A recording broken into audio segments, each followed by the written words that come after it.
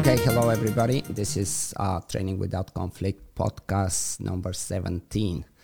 And this time I have as a guest Susan Garrett. She is I don't think she even knows we need to introduce her. She's so well known in the dog training community. Very, very successful agility trainer, multiple times world champion.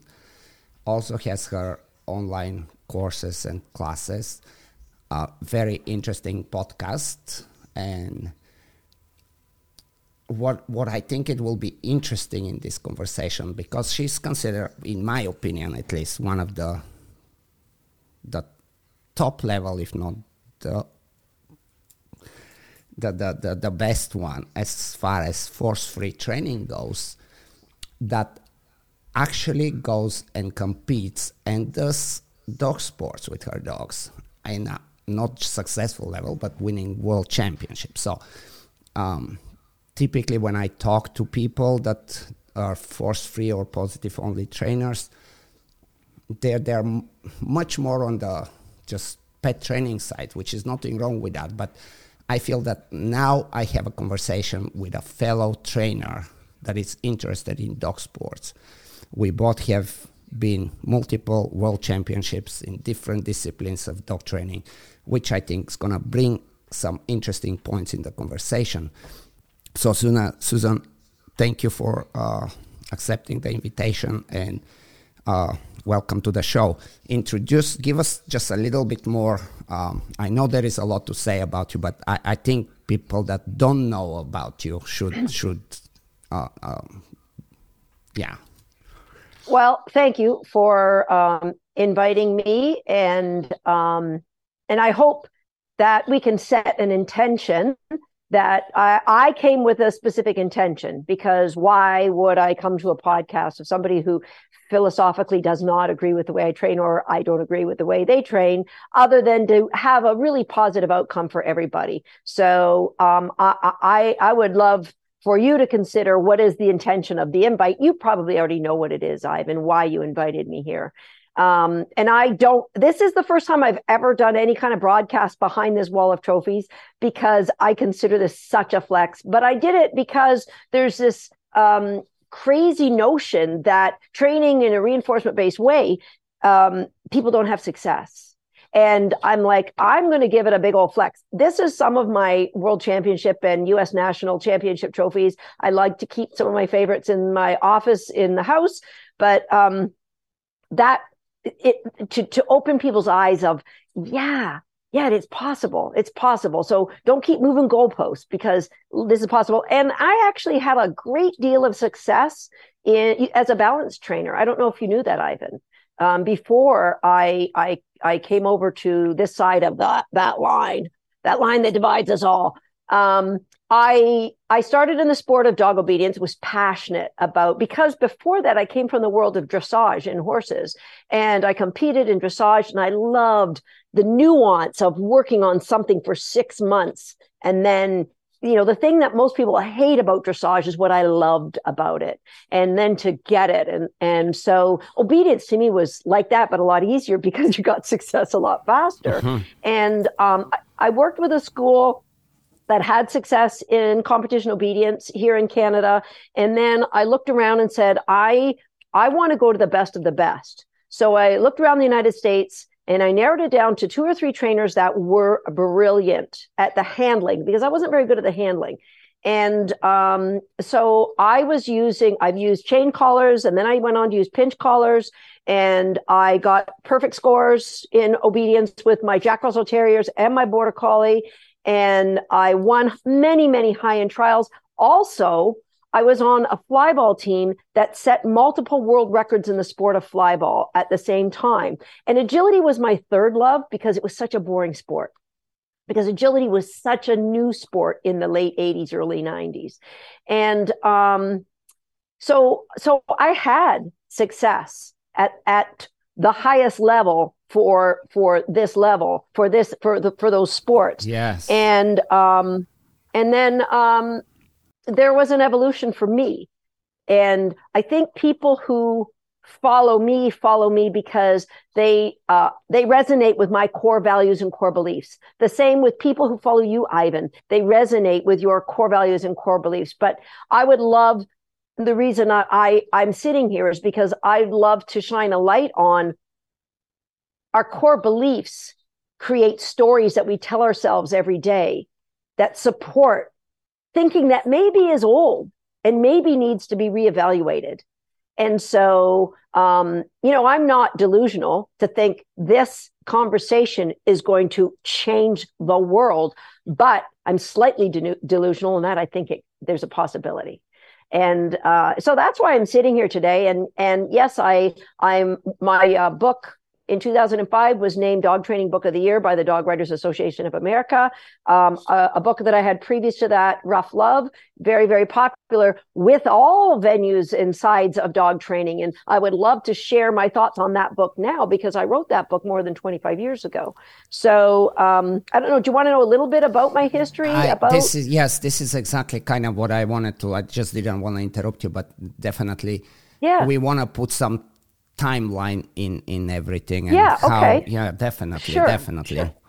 So I started in dogs in the conformation ring with my sister as a teenager, and I think even a backstory to that is I was raised by two parents who absolutely loved each other, and in a home where it was basic. I have 9 brothers and sisters, but I never ever heard my father raise his voice my entire life.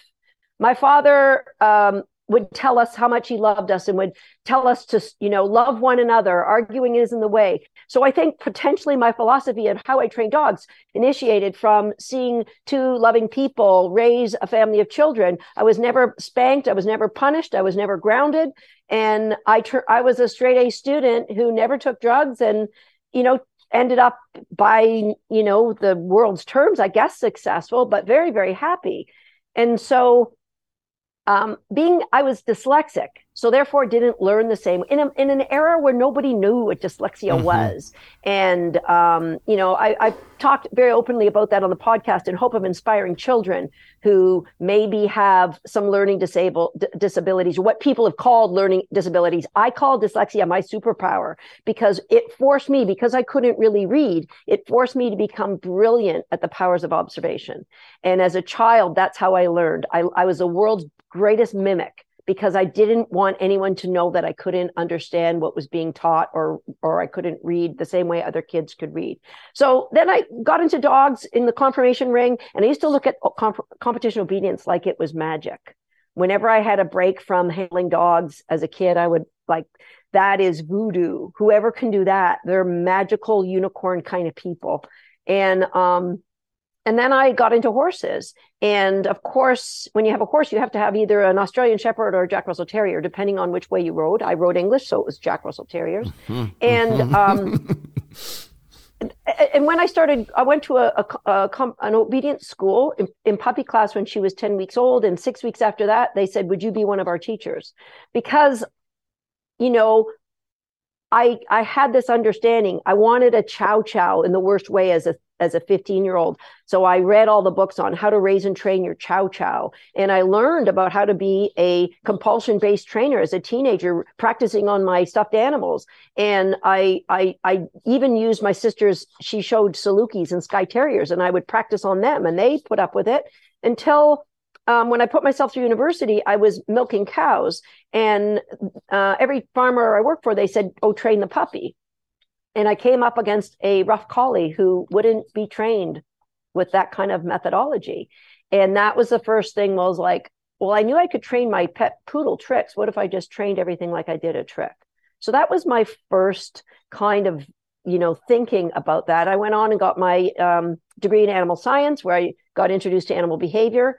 And, but, it never all clicked for me.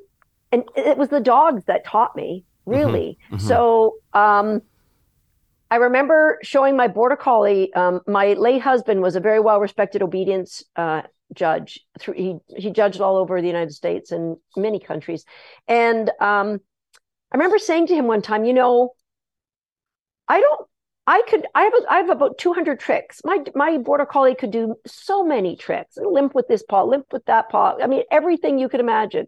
And I said, if I walked into your ring and you just pulled tricks out of a hat, I would nail them every time. She would never get one wrong. One cue. So why am I using compulsion to get obedience? Like, I don't get that. So when I went to this trainer who I was working with in the States, and she said, well, they have to know that there's no choice. And I'm like, well, why? So that was the first thing. Then I got a Jack Russell that I trained for 9 months. It has no choice. Tell me just for a second. Yes. It has no choice. Kind of. Well, the example that she gave me is, what if you threw a dumbbell and it landed in a pool of urine? Would your dog go get it? Okay. And I said, well, I hope the judge would give me a rethrow. Like, I don't think that, like, I could train her to go get it, but I think the judge would let me throw the dumbbell again. Yes. But for me, it was this little Jack Russell Terrier named Specky that I'd had for a little over 9 months.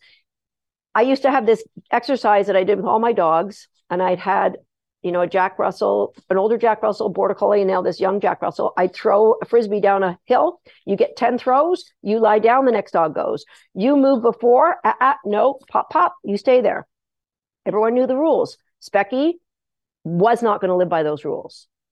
And I learned there is no correction strong enough to stop the will of a Jack Russell Terrier.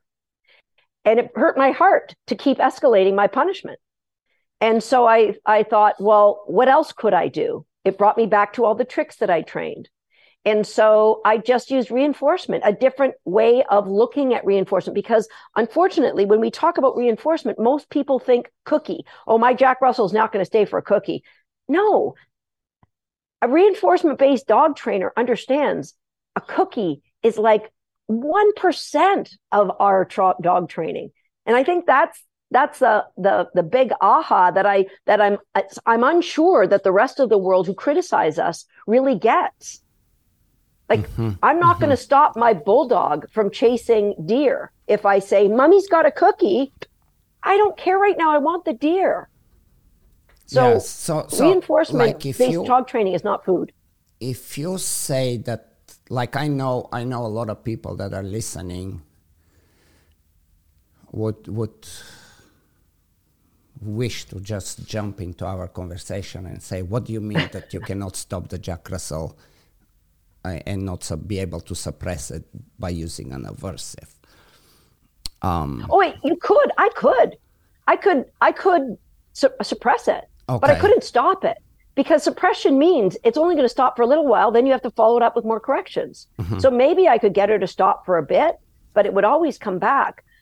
As opposed to, if you can get a Jack Russell to think what you want them to do is your idea, they will walk through fire carrying a gasoline can for you.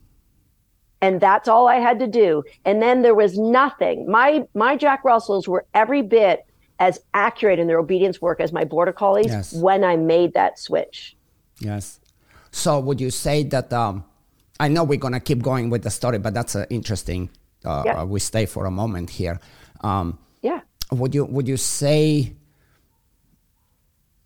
that it was the easier approach just because you had control of the environment and you can use very well negative punishment and positive reinforcement, and when that's possible, it's very easy for any Jack Russell or any dog to say, you know what, even if I try to go, it doesn't go anywhere. It doesn't lead to anything. So the only way that I can get it is by listening to Mom and doing the things that she asked me to do, because that's the way. Am I on the right track? Or unfortunately, she did get punished. She did get reinforcement because she learned not to go when I was throwing. She learned to go once I'd let go. And so she got to chase the border collie and bite at her face, which is all that she wanted to do. Okay. And so I had to come up with a strategy of reinforcement that helped her to understand that she could get something equally as reinforcing. Just finding out what is that equally as reinforcing for that dog that's so driven. And almost feral, because once a dog goes into drive, it's harder. And like you said, all of this has to be taught in an environment that you can control. Right. So reinforcement-based dog training, like if I go walking with my dogs, and I have 28 acres here, and we have a lot of wildlife, coyotes, deer, all kinds of raccoons, you name it, we've got them. So when I go walking in the morning, it's not unheard of to wake up a deer. And a lot of times my dogs will go, oh, did you see that? Now, these are driven, high, crazy dogs who, because I controlled access to reinforcement when they were younger, built up through strategies of reinforcement, they don't care. They care more about me than about them. And what people, as you know, I went on a thread last week to find out more about where people feel they need to use punishment. And I'm like, well, there's just different strategies of reinforcement that I would use to get those same things. So that was for Specky. And Specky was, I thought if there's ever a dog who was autistic, I thought she was. Because back then, my dogs rode loose in the back of my sedan. And if I went 58 miles an hour or higher, she always used to like curl up in the back, the hat rack at the back of the car, the sedan. We all had one of those at one point, right? Terrible, terrible. Did we love those dogs? What were we thinking? And but as soon as I got 58 miles an hour, she would jump off of there and dive under my seat.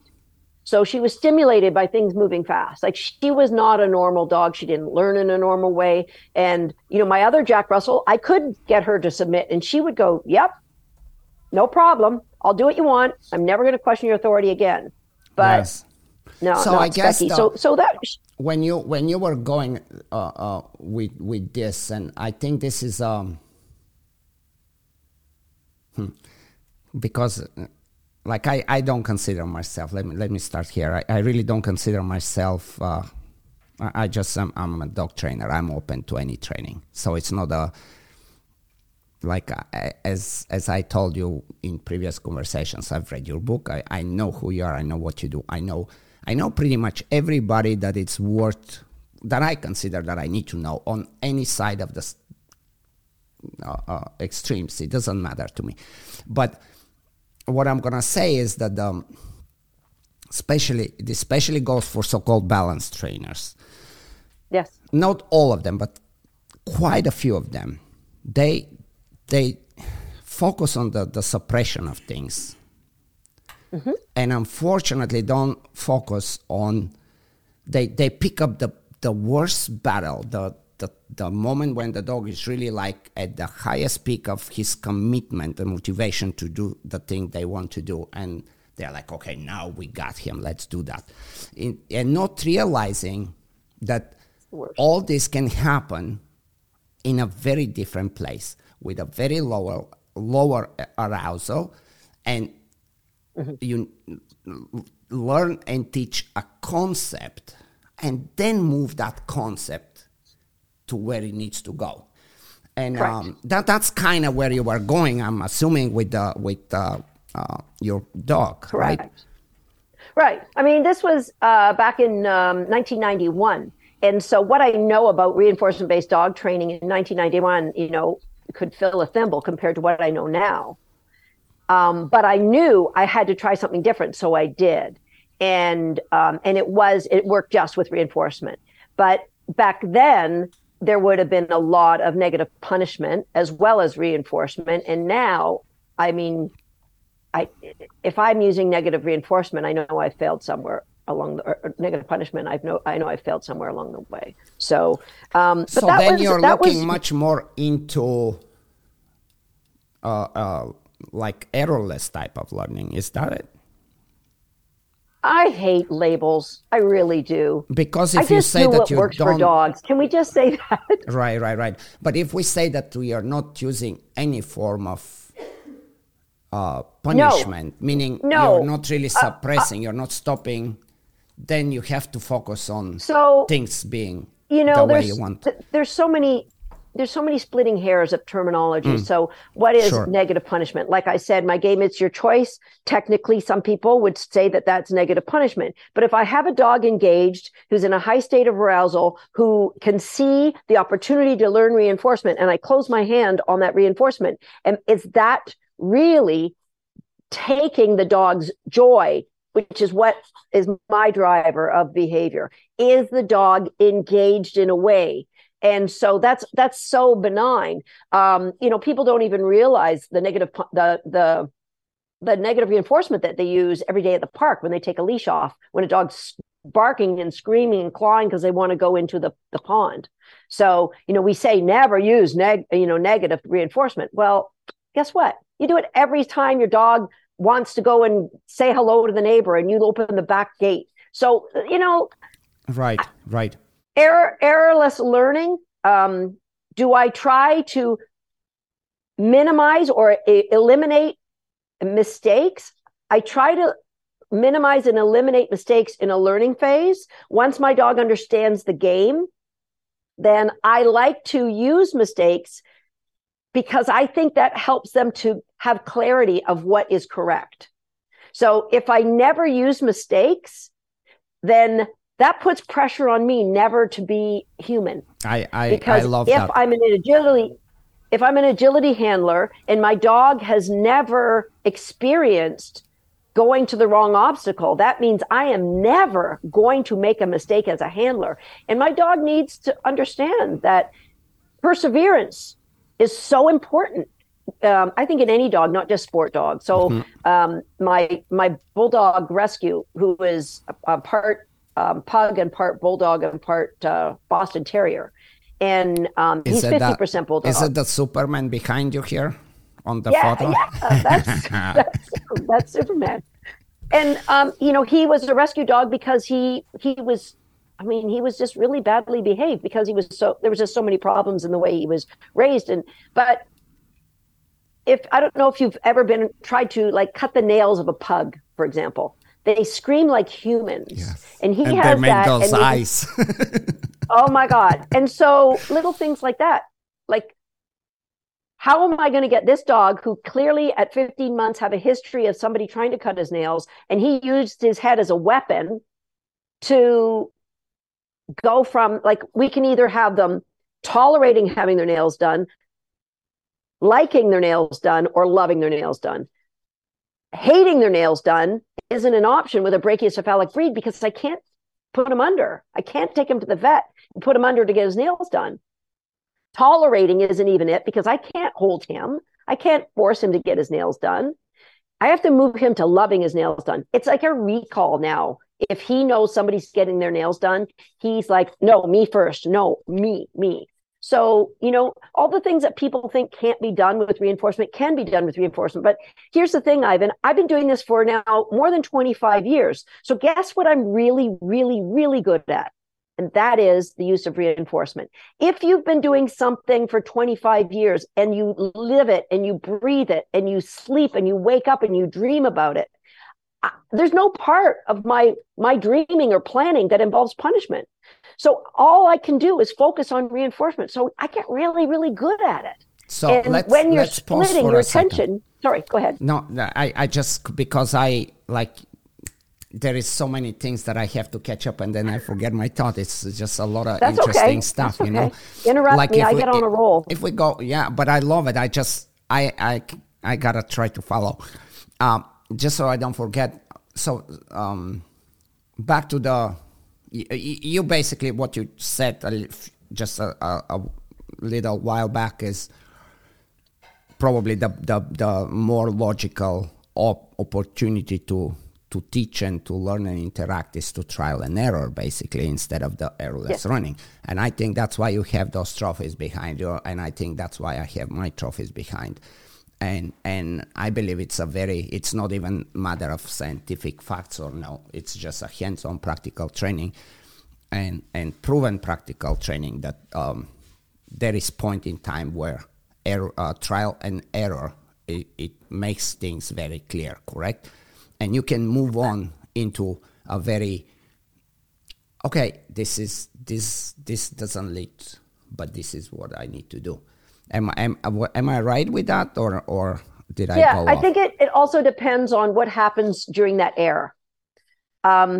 So my goal is when my I dogs didn't make a want to mistake, trap you. I they get didn't more keen. Yeah. When I So when they I get say more trial and keen and error, more excited. I didn't want mean Yeah. to like trap you to Yeah. where it's okay error, so therefore let's No. punish it. It's just very simple No. trial and error. You know?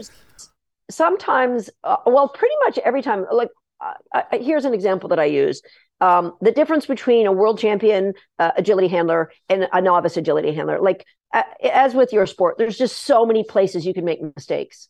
And just not even with the dog training, just the handling alone, there's so many places you can make a mistake. So if a world champion has a new dog and they set them on the start line to practice a sequence of 6 obstacles, I can practice that sequence 10 times, and likely my dog will get to the end and get a reinforcement 10 times.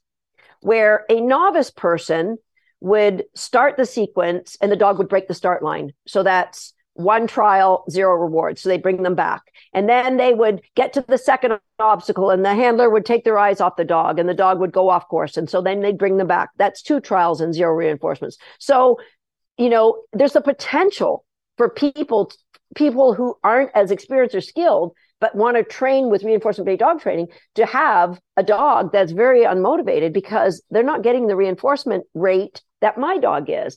But what I do for those students is, well, number one, hopefully I never put them in a situation where they'd attempt to do that without a really solid understanding so that the flaws are unlikely to happen. But number two, if the dog makes a mistake, we give them a reinforcement, not for making the mistake. Like, my dog breaks the start line, I don't say, oh, here's a toy. No, I say, you get back in here, you heel, and then I'll do a heel pattern, boom, boom, get back in. I'll reinforce you for getting in back into location. Yes. So the dog doesn't pay the price because maybe I didn't set up my contingency properly, or the student isn't as experienced to get reinforcement. So if my dog is going, for example, I was doing some discriminations with my puppy the other day, and when she made a mistake, I had her hop it up into what I call a hot zone, a dog bed, and she got cookies for that while I went with the next dog to do the discriminations.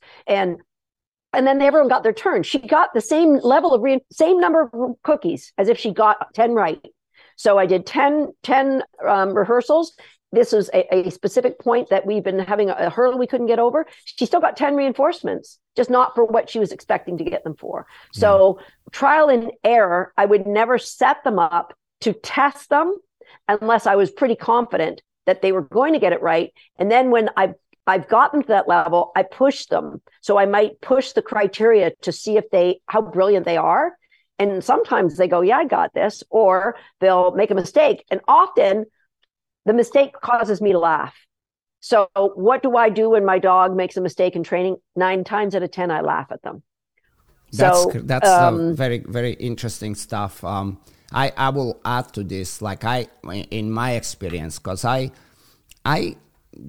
played a little bit with agility. I've done almost everything to some level, just because somebody came and needed help, or because it was interesting to me. So early 90s, it was the time where I played a little bit, but much later on, there was quite a few people that, from the agility circuit came for help, thinking that I will do something, that I will use some form of aversive, but I will do it very intelligently. And specifically, like the biggest problems in agility, breaking the start and being vocal during the run, right? And in neither one I had to use aversives, because it was easy to actually get the point across. And almost every time that this happened, people were like, okay, they come with the expectation that they're coming to me because this is the approach I'm going to take. And there is not always one approach, and it doesn't necessarily need to be, okay, I'm really good at this, but if I see a dog breaking a line, it's not that hard a solution, as you know. I mean, one of the things is Right. just reward them for being there, not expect them to go all the time. Just put it on a little random schedule. It can make a big change, and it became a very, very popular, very big sport. I think it's also under pressure from animal rights group, at least in Europe. It's becoming, I don't know how it is in the States really with this now. But I think everything in dogs is under PETA's eye. That's for sure. I start putting your dog in a kennel is under PETA's eye. Yes. Right. Yes. True story. And this is something. So I transitioned to what I could know as reinforcement-based dog training in that early 90s period you're talking about. So I started agility in 1989. And I transitioned to, I wanted to do anything without any kind of positive punishment, verbal corrections, or, verbal markers to stop a dog. And so I started that in 92. I went to a Karen Pryor and Gary Wilkes seminar. I think it was 91 or 90. And then I went to Ted Turner, killer whale trainer, went to his seminar. And anyway, so that started because of all those experiences had built up in the back of my mind. But here's the thing. People thought I was crazy because I was starting to get known as a good dog trainer and started to get invited for places to teach seminars. And now I'm going to leave everything I've known and go and do something completely different. And it was a massive risk. And I remember when I brought my red border collie Buzzy out he was born in 1996. He was trained entirely with reinforcement. I love your dog's names, by the way. Oh, thank you. Well, Buzz, certainly he lived up to his name. His registered name was High on Emotion. And he's, I look at some dogs in my world as sacrificial lambs, and Buzzy was the sacrificial lamb for my evolution because he got way too many timeouts and way too much negative punishment. And I believe that contributed to him being so high and so frantic and so crazy. And, but I learned so much through him. And he was a dog that he would have happily lived with a balanced trainer and got any kind of training because that was just who he was. And he just came to me at the right time in my life. And so I think a lot of people started following what I did because of him. However, when I first came out, I have a videotape. I don't even know if you know the big VHS. Remember, you take those and you take the VHS tapes and you video your runs. I just had to pull one of those, and I have this combo player that I can still play them. We just watched one of those last night. Oh. Well, the very first time I brought Buzzy out, and he was crazy. He must have knocked 5 bars and was screaming and just frantic. And in the videotape and behind, somebody said, well, this will teach her. She can't do that clicker shit with every dog. I'm sorry, I'm not allowed to say shit on your podcast. No, you can say anything goes here.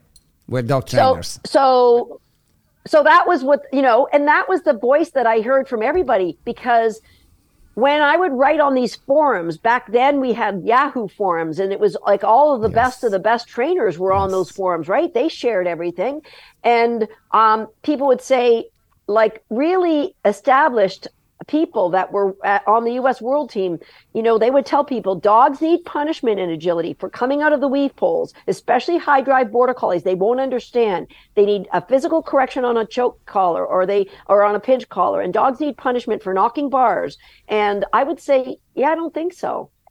And then the story moved away from Susan's wrong, Susan's going to learn, to when Susan kept winning, then the story changed to, well, that will work for Susan because she's a good dog trainer, but it's not going to work for anybody else. Yes. And now I think the sport of agility is just, they keep evolving and learning more and more and more about how brilliant reinforcement could be. And that's a challenge because what you just said is very much the same with me, and I think it's very much the same with every successful trainer. Like in my training with IGP, and I also breed Malinois. I've been breeding them since 1989.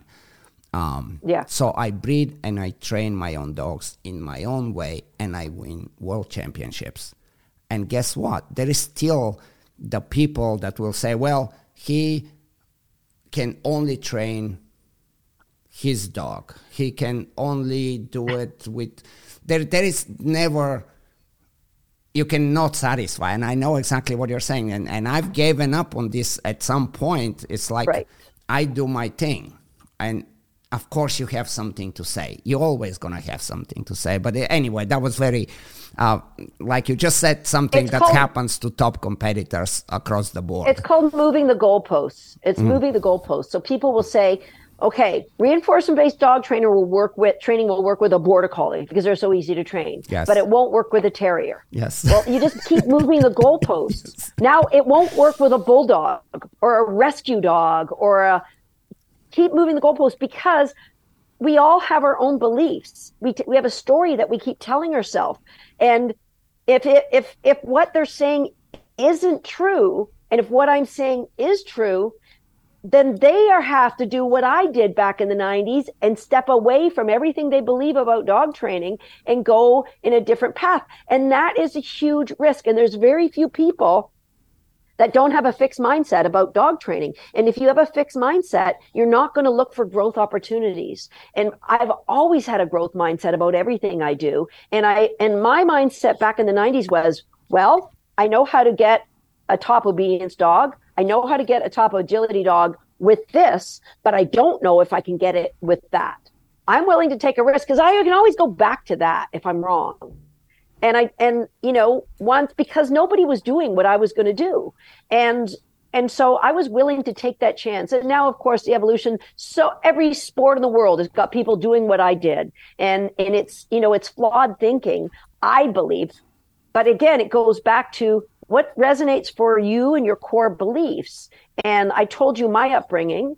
I was never punished as a kid. That influenced me going in the direction that I did. So it might be harder to believe if you were raised with more punishment in your life. It might be harder to believe that an animal will do what you want unless they know there's no other choice. But I just haven't found a behavior. Oh, I got one, Ivan. When I was doing competition obedience, and this is where I got a video for you that I want to share. When I was doing competition obedience, people could say you could teach this, but could you stop that? So teaching with reinforcement, but could you stop a behavior that an animal has already started? And in competition obedience, one of those behaviors that kept coming up was mouthing dumbbells. I don't know, in your sport, is that a problem? Yeah, of course. Yes, of course.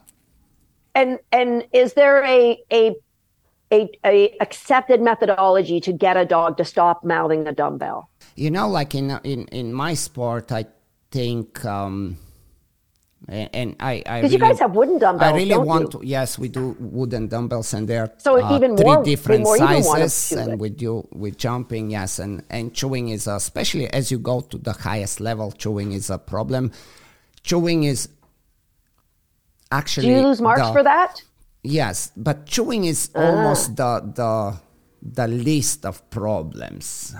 We need, what we look in our sport is we need the dog to be stress-free. We don't like a dog that's very fast, but it's suppressed. That's leading to a disaster. That's never encouraged. So we want speed, we want precision, we want a nice hold, and then we need a nice out to where it's not there is no hesitation to out, but there is also that presentation. It's not like, okay, I let go, and now what is next? It's just a very, it's almost too crazy to accomplish to perfection, right? So with my boy Buzzy, he liked to mouth. And when I asked people what to do, I was told, spray bitter apple, put an elastic band around the dumbbell and snap it in his face, keep telling him no bite, no. I mean, there was just a litany of things that I'm like, no. I took an oath when I took this puppy. I was going to try training in a certain way. So none of those things are going to be an option. And so I'm going to show a video of, I hadn't introduced a dumbbell because I knew innately that he wanted to mouth everything. So I'll show a video of me just doing some retrieves. Now this was like 1998. I love it. I'm just doing some retrieves with him. If I can, is it all right if I share my screen? Yeah, definitely. Let's go. Okay, so I'll start. This is just me, and some of it is fast forward because it's just him mouthing, throwing different toys for him. Now you take this toy. Come on. Oh, sorry, I jumped it. Here. Now you take this toy. Come on. Throw it out. Here. So mouth. You roll it over in his feet. Everything you want to retrieve, this is how we did it. Since he was a little under 2. Here you go. Okay. You take this one. Here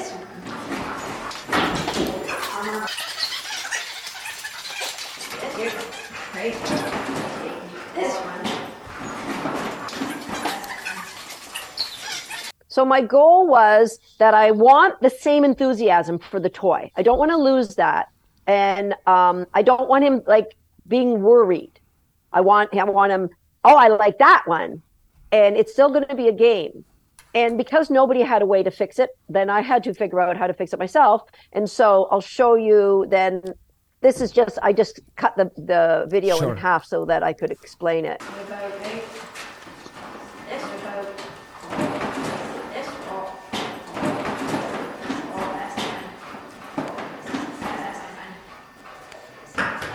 Got him just as excited. Sure.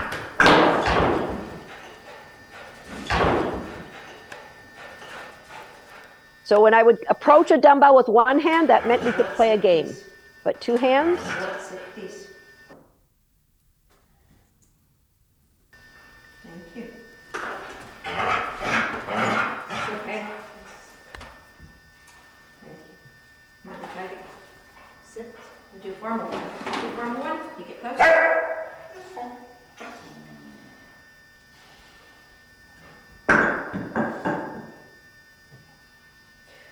Get it.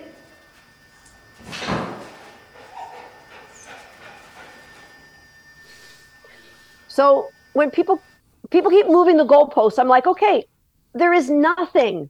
I'm confident. There is no reason that I would need to use punishment in positive punishment in my training.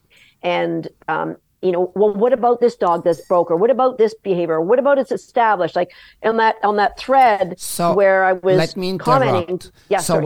when you how did you accomplish when he was chewing? How did he understood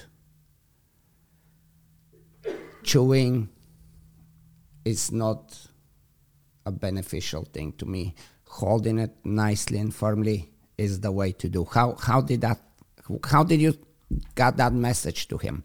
Because I've done nothing but study reinforcement. So I knew I had to find a way to bring reinforcement to him. I got that. Not mouthing. And so all I did was I would never do it within the context of reinforcement. So I did it within, can I teach you to hold? I just use, I could use a pen, but I used a piece of PVC. Uh-huh. Can I teach you? I'll put this, I actually put it on a string, put it between my legs, and I would sit down and shape him to, can you just do that? Can you do that? Can you do that? Now can you do it? And now can I smack you and play games with you while you're just holding that? Bring value for just doing that behavior. Yeah. Rather than trying to get him to stop something. Right. In the midst, like you talked about. The Yes. dog's high. You're going to suppress a behavior. You're going to ruin your relationship, or definitely have a divot in your relationship with that dog. Even if you fix it, you're going to bring more unnecessary baggage in. Exactly. So how did you handle it when, of course, there were times where he said, okay, maybe even if consciously he didn't want to, but maybe he did. Did you how did you handle it when he actually, He clearly wouldn't. when he is good? So then we're talking errorless, or he never tried to chew. No, I would. That's why I taught him. Do you see how he chewed when I brought my one hand? Right. Oh my God, yeah. Chew on, chew, chew, chew, chew, chew. Two hands. Okay, never touch, never touch. Yes, never. but one. Yeah. But there has to be a transition somewhere that he understood that two hands, and as he comes to you and the presentation and the two hands, it means no chew. That means that somewhere along the way you had to explain that, right? How did he figure it out? Possibly in the game with the little dowel on a string, but because before it was ever brought to a dumbbell, it was just never something he ever did, and so that's in that video. That's why I purposely revved him up excitedly the way I did with all the toys. Don't you want to chew? And what's really, really funny? As he got older, instead of taking the chewing on the toys and starting to chew his dumbbell, he actually stopped chewing on his toys for the retrieve. So when I used to do this demo at obedience seminars, I had to put the chewing on cue so that I could get him to chew, because he actually stopped doing it because this got so much reinforcement from me that part went away. Like, it was crazy, because that is innately what he wanted to do. Right. So would it be fair to say that you basically, if there was some slight chewing, you just kind of didn't pay attention to it and you focused on rewarding the good tries? So, this was because this was I cannot be convinced that he never did. Yeah. Well, we could bring in a quarter of my peers who knew Buzzy back then and who saw that demo over and over and over again. Okay, so let's say he never did. Would you say that? Let's just say he did. Yeah. Right. Exactly. So if he did, I would follow my mentor Bob Bailey's philosophy. Number one, I would find a sharp edge in my kitchen to bang my head on, because clearly I didn't reinforce enough the strategies that I'd put in place so that he really would never want to do that. Because I always look at, not just me, people like me, behavior is information. Behavior is feedback on how good a job I am doing on my training. Behavior is like, I think sometimes, and I don't know, but if I was a person that used reinforcement or used punishment, and honestly, one of the biggest reasons I went away from punishment is because I'm too bloody competitive. Mm-hmm. I love freaking winning. And that is a dangerous thing when you involve another living creature. Because I don't want to ever lose what I have in the house for what I can get on a podium. Yes. And I know that about myself. So punishment had to be out of the question for me. Yes. Because in the heat of the moment, in the need to win, who knows what potentially I might have done. I've never done anything because I left that world so long ago. And so for me, I think that is a big thing for all of us. I'm not unique now. There's so many people out there. I love that the young people are doing it. Right, they're like, and this is what I think as humanity, you know what, Ivan, no disrespect to you, you're not a youngster anymore. Tell me about that. The kids, the kids coming up, they have a higher level of consciousness than I ever had when I was in my teens and 20s. And I know, and I said this in a podcast, I don't know if it's 20 years, 50 years, or 100 years, that punishment in animal training will be just a notation in a history book. It will be gone. So I can only keep my fingers crossed on this. This will be ultimately the best thing. But it's got to be people who say, I'll take up that challenge, Susan Garrett. I will leave what I know. Like I mentioned Debbie Zappia did when she came here to train with me. Wait. Let's hold on, because I'm going to forget all of my thoughts here. We'll get to this. Hold on. This is very interesting. So, oh my God. So, one thing I want to make behavior, sure. Let me just get back to this statement because it's really, really important. Yes. Behavior, I believe, if punishment is an option, then behavior is a statement. That dog's being stubborn and he's saying, not today, Susan, I'm not doing it. But I never look at behavior that way. I look at behavior as feedback on how good a job I've done and helping you to understand what I need from you. Behavior could be a symptom of, oh my God, I've got an upset stomach or I have a thorn in my foot. Behavior could be communication of, I'm not clear what your boundaries are for me right now. But behavior is never a statement. And my hallucination is that if I was using punishment, behavior would be me interpreting a statement from my dog. And that's when people, I believe, turn to punishment when they really shouldn't be. Right. Yeah. So I know, I know we're gonna get to punishment. I know we're gonna have to talk about difficult topics, but not yet. What I want to make sure, and this is, I hear it quite a bit from the force-free community when I have somebody on a podcast. They feel that I'm trying to kind of lead them into somewhere so I can trap them and they can admit to something. And I'm a pretty independent woman, so that's not going to happen. Good, because I want to make sure that you understand that when it's time for me to ask something very directly or have a disagreement, we will have the disagreement, and I think we can have a intelligent disagreements, and that's not the but in for right now, like if we stay with the hold example. Let's assume I am we are back in the 70s or the 80s, and all I know is pinching ears and doing all these things that I don't even want to talk about. Uh-huh. But I want to learn from you. And you tell me there is this way. And I am asking you the question, so what do I do when he does chew? How do we go from a dog that's not chewing to a dog having always perfect holds? Because, again, I'm also 2 times world champion in a very difficult sport. I'm 15 or 16 or I don't know how many times national. I'm very, very, very good dog trainer. All of my dogs will make a mistake, and sometimes they will be chew.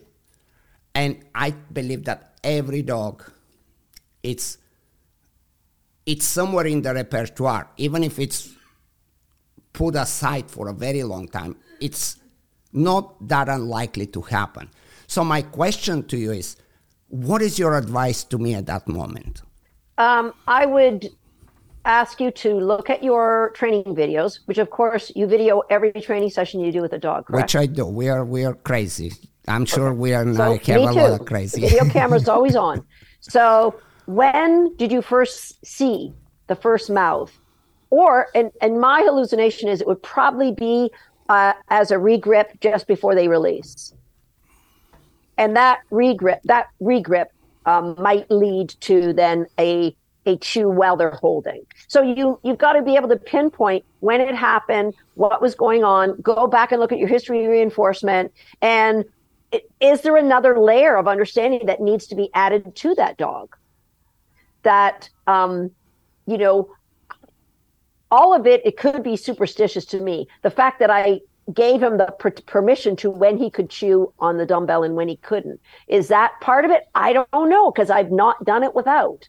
I did that with my terriers as well. Yeah, and in this way I am very, very good with allowing, like my dogs, even with the dumbbell, they can destroy, they can actually totally destroy it. But in the context of an exercise, there is a very clear understanding that this is what we do now. And well, I haven't been that generous. I've never let him destroy a dumbbell other than he can, when I put one hand, he can play a game with me. That's it. So that he would never have access to play with the dumbbell, do anything with a dumbbell other than in an interaction with me. So let's say I know, I can argue that I'm very quick to I'm really, really very self-aware, and I can train 3 days in a row, and I can break down every single session to the smallest details, and I can tell you when the chewing happens. I'm sure you can do the same thing. So, yes. So let's say we know when it happens. How do I go about not letting it happen? Do I try to avoid that moment of when the chewing is coming? Is it something that we're trying to control anti-sentence? No. We want the dog to do exactly what he wants to do. I just want to know what created that. And I use this example like any other example. I could have used chasing wildlife as my video example. I could have used anything people would say I'm going to use punishment for. So it is what is the strategy of reinforcement that give that dog the drive to do not, and you can't think in terms of not chew, because that, I don't think that's what Buzz learned. Buzz learned to hold. He didn't learn to not chew. Okay. The difference? Okay. And yeah, I mean, it's like he also learned a perfect front. He also learned a perfect heel position. Yes. He didn't learn, right? I believe, I mean, obviously I cannot not believe or argue with that, because clearly I'm looking behind you and I know that you can, right? I'm not doubting that. My thing is, and if we don't get it, it's no big deal, of course. But my thing is, I guess where I'm going with this is that if some so-called balance trainer or something say, well, what do I do in that situation? And we cannot give him the secret sauce or the recipe how to handle this. Like, I can tell you what I do if my dog would be, if he chews, I would just say, hey, don't do that. And then he will stop and I will, that's my boy. And that, it's enough communication, and I believe the dogs, like I know we're going to go there, but it's not about this right now. It's not about, do you say no to your dog, do you not, whatever. I do, because I believe in trial and error. I believe that my dog recognizes my emotions. My dog knows when I really like this. It's like, no, don't. This would be, like, if you ask me how to resolve it, I will most likely guide you in somewhere in that space. But I wouldn't. Right, and that's where I'm so genuinely interested to know where I go. So I'm gonna tell you this little story. I shared a video last week about my 9-month-old puppy who is Staffordshire Bull Terrier crossed with Border Collie and Papillon. Oh, wow. And she's super intense, very much. She makes Buzzy look calm. She makes Buzzy. I have never had a dog so high, so intense in my life. And so I showed a video, 9 months old. Here are all the things that I've done. And in the video, there's me cutting her nails. She's just lying on her side. It's not me, it's Kim cutting her nails. There's me come into heel position on this side, that side, and she just comes in on her own. And then I throw a cookie and she quivers and I tell her, get it. She dives on it. I get her back in the heel position. I throw a cookie again. She goes to dive on it. I tell her, sit. She sits, boom. At the very, very end of the video, there is a little clip of her wrestling with tater salad. And they are like they're right into it, right? And then I just say, Billy, boom, she comes over. So I get a private message. Can you tell me how to do that? My dog won't do that. My dog won't come away from playing with another dog. But will your dog lay down and have his nails cut? Will your dog sit when you throw a cookie? Will your dog? So Buzz holding a dumbbell isn't a tool in my toolbox. It's thousands of layers of learning, of manipulating reinforcement, not just cookies, but his drive to chase, his drive for this toy, all of these manipulations into layers. So if I had a student who said, I have a problem with the dumbbell, I would say join recallers. You get those layers. And then then you have a better understanding of how to manipulate reinforcement and how to create a cooperative arrangement with your dog so that you can now do that. So no, unfortunately, if you come to me as without that, you've come from a foundation where a cookie means a lure. My dogs have never seen a cookie as a lure. So they don't learn sit that way. They learn that is something that they earn, that I could throw cookies on the floor and we're working, and then maybe you can get to earn some. So it isn't like a tool I can say, here's the magic sauce, Ivan. It's not a gimmick. It is a crescendo of layers. Does that make sense? Honestly, it's a very hard to get to agree on this. Just because of all the years of training, I know that I will have, like,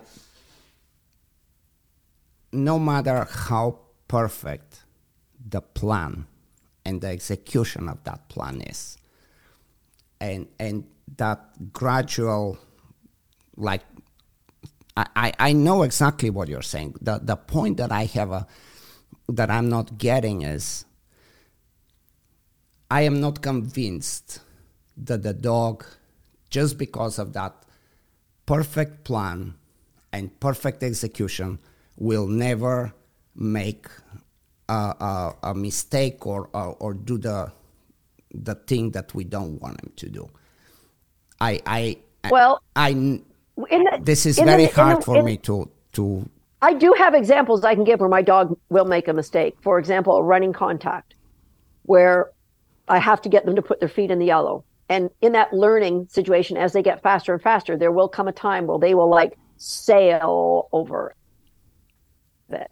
But in the concept of holding, because I just find joy in getting my dogs to hold different things, like for pictures. And if back in the day when I would lay on the couch and watch football games and the remote would be on the other side of the room, get that dog to hold the remote, don't push down on it and change the channels. They learn to put things in their mouth and hold and never ever touch them. So the hold example, it just works. But there are times when my dogs don't do what I expect. And I just go back to, how can I create a different layer that isn't there already so that you understand? Okay, so probably, and I don't want to put words in your mouth, but probably when let's say there was that little chore, or there was, in any situation, and the dog makes the mistake, you're letting it slide and you're focusing on the right stuff. Am I correct or no? I'll give you the example of the running contact, because what I did, first of all, we all laughed. And then I got the video camera and took a screen cap of the moment she did this massive mistake. And I put it on social media because it was hysterical. So behavior is information. Behavior isn't good or bad. It's feedback on your training. And so by looking at it like that, I go, there's so much we don't know. And like I've used this example before.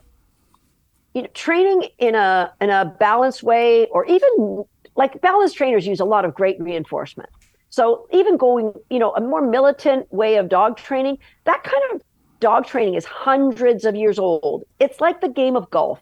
The game of golf doesn't really change that much. Reinforcement-based dog training is like frickin' pickleball. It's brand new on the scene. So what we know now is nothing compared to what we're going to know in 10 years, and 20 years, and 50 years, which is why I keep saying, if you're using punishment, get ahead of it. Because it's exciting to me how fast reinforcement-based dog training is changing, because there's so many minds now, especially in the sport world. And that's why when you first asked me to come on your podcast, Ivan, what was the first thing I said to you? I said, let's train together. Yes, very true. You invited me. Yep, that's the right thing to do. No question. Come up here, bring a dog. Let's do some dog training, because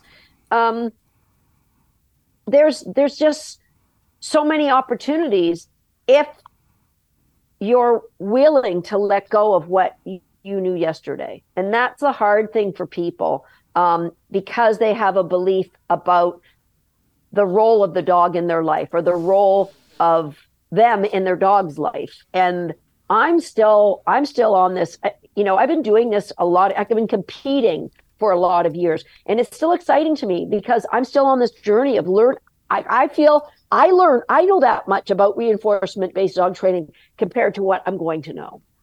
And so it's super exciting to me. And there's so many amazing, brilliant people that are doing some really cool things. And it's got to be, I always look at it is this my ego that's preventing me from learning from somebody who is not, as experienced as me? No, I'm not, because I like to train. I always tell, and I've talked about this in a podcast, is I train from a place of my soul, that I want to align myself with my dog. And if if my dog doesn't do something and I'm triggered by that, that's my ego. That is not my soul. I only want to be training from the place of my soul. Again, that's a little out there, maybe, but that's honestly how I approached my life with my dogs. No, I love it. I'm gonna try one more time, and then we're gonna move on. It just kind of, I really trying to get this, and I think some of the people that listen probably will too. And like if I come to you and I say, well, I have a dog that's chewing, and again, it's not about the chewing, it's just a one example somehow we picked on, but I'm coming to you, the dog has a little problem, and we put him on a plan, and I understand the plan, and I understand the training, and I follow it religiously. And I call you and say, Susan, he kind of a little crunching there, what do I do? What would you tell me? Would you say... I would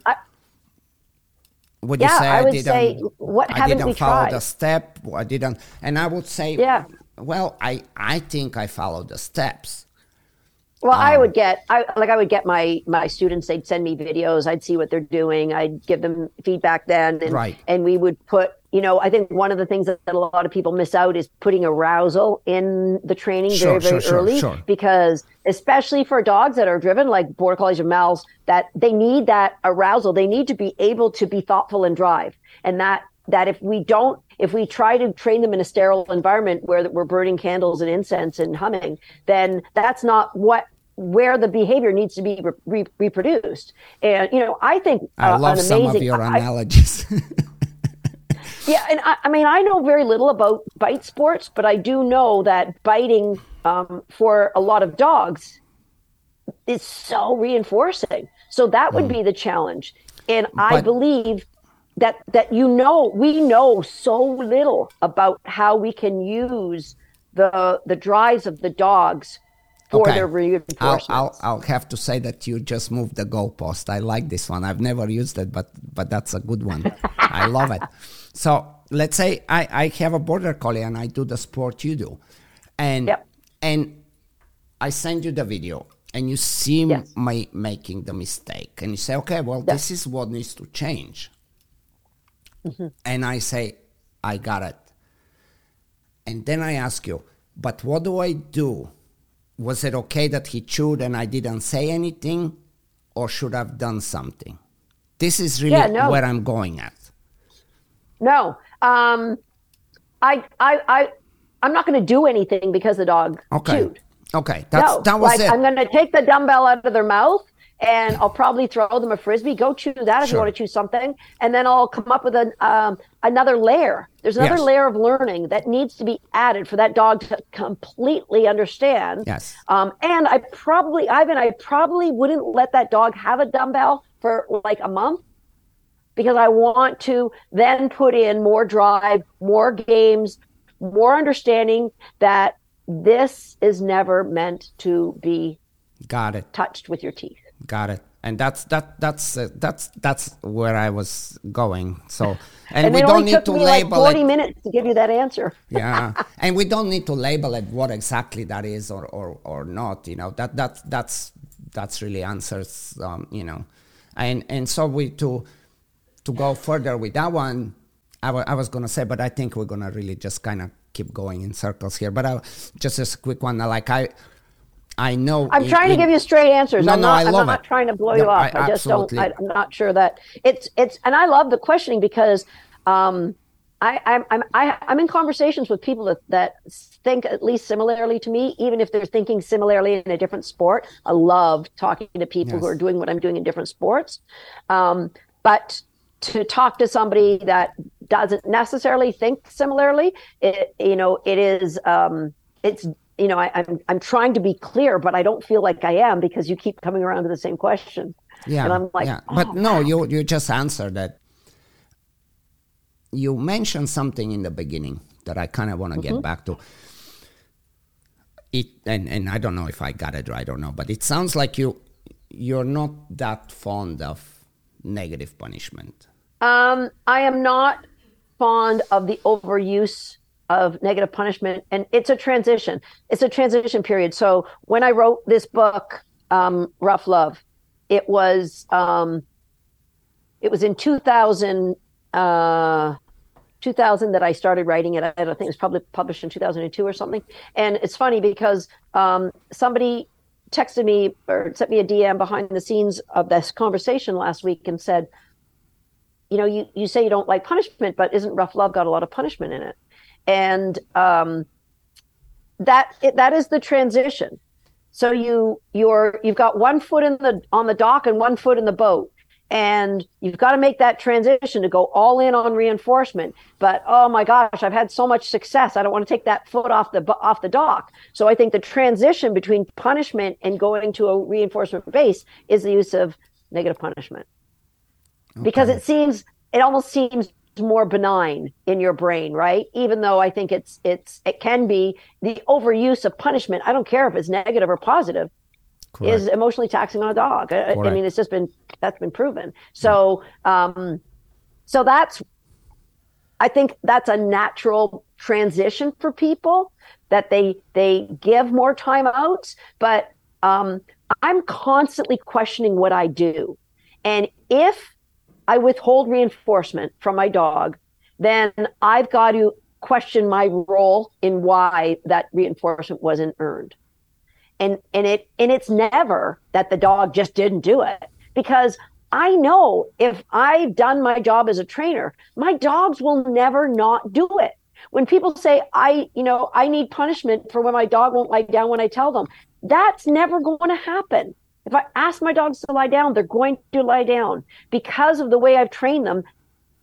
And if they chose to, I would say there's something like they're not feeling well, or they're terrified of something. Those would be the only, like they're in pain or they're terrified would be 2 reasons my dogs wouldn't lie down. And I would expect them not to lie down anyway.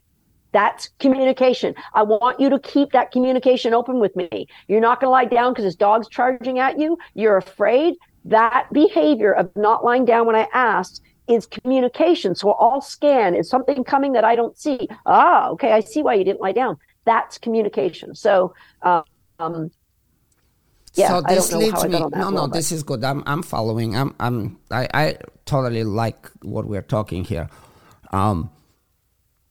What I was thinking as you're speaking,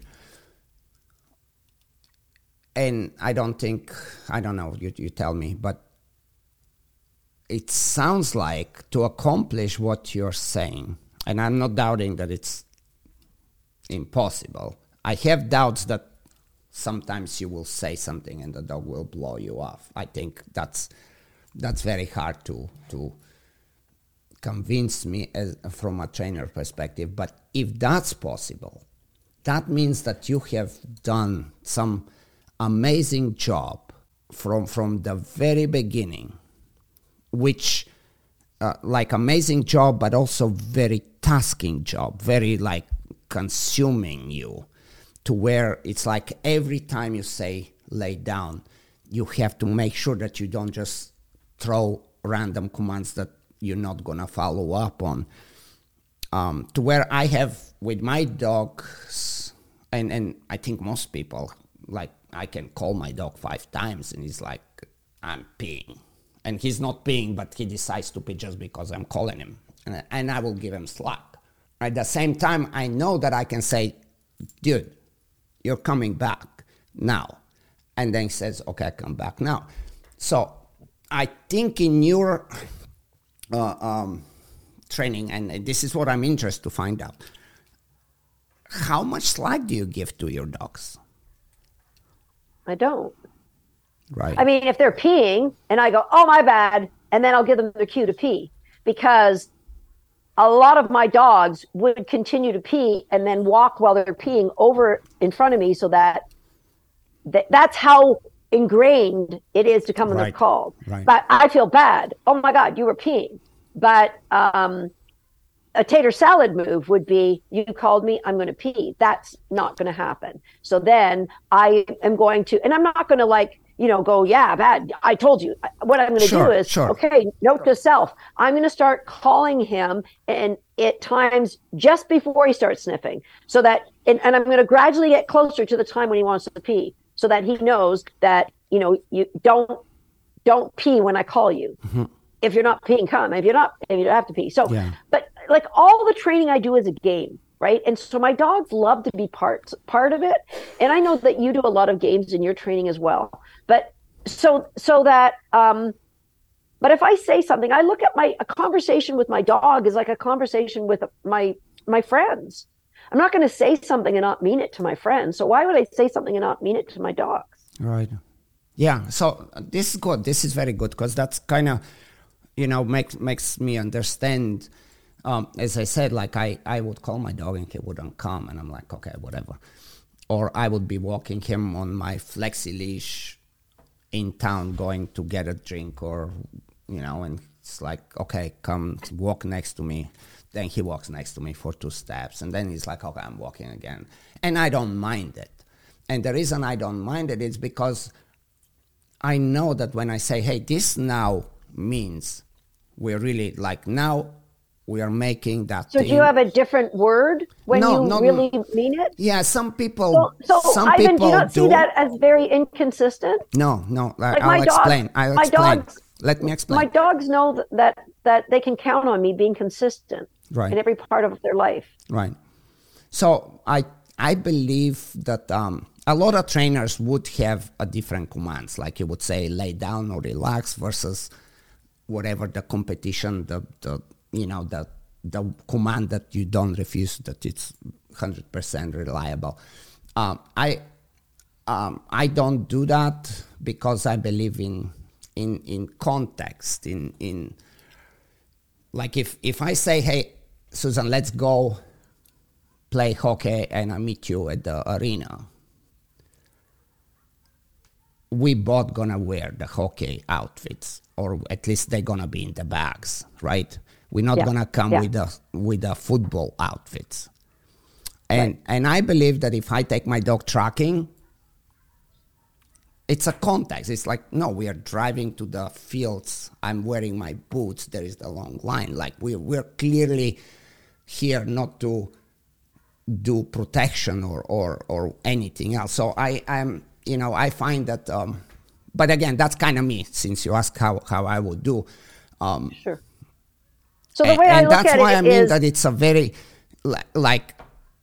it's like for me, this will be, my brain's gonna, I think I'm not gonna be able to be so conscious about every time I ask my dog to do something. Like I can be on a computer, he's barking, and I'm like, dude, shut up.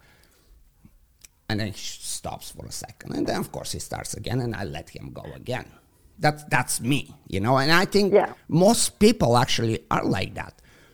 And if I am consistent in everything, I trust what you're saying. But that's going to be so tasking on me.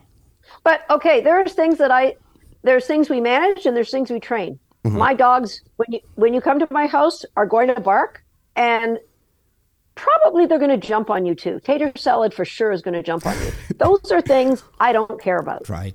If I cared about them, then I would fix them.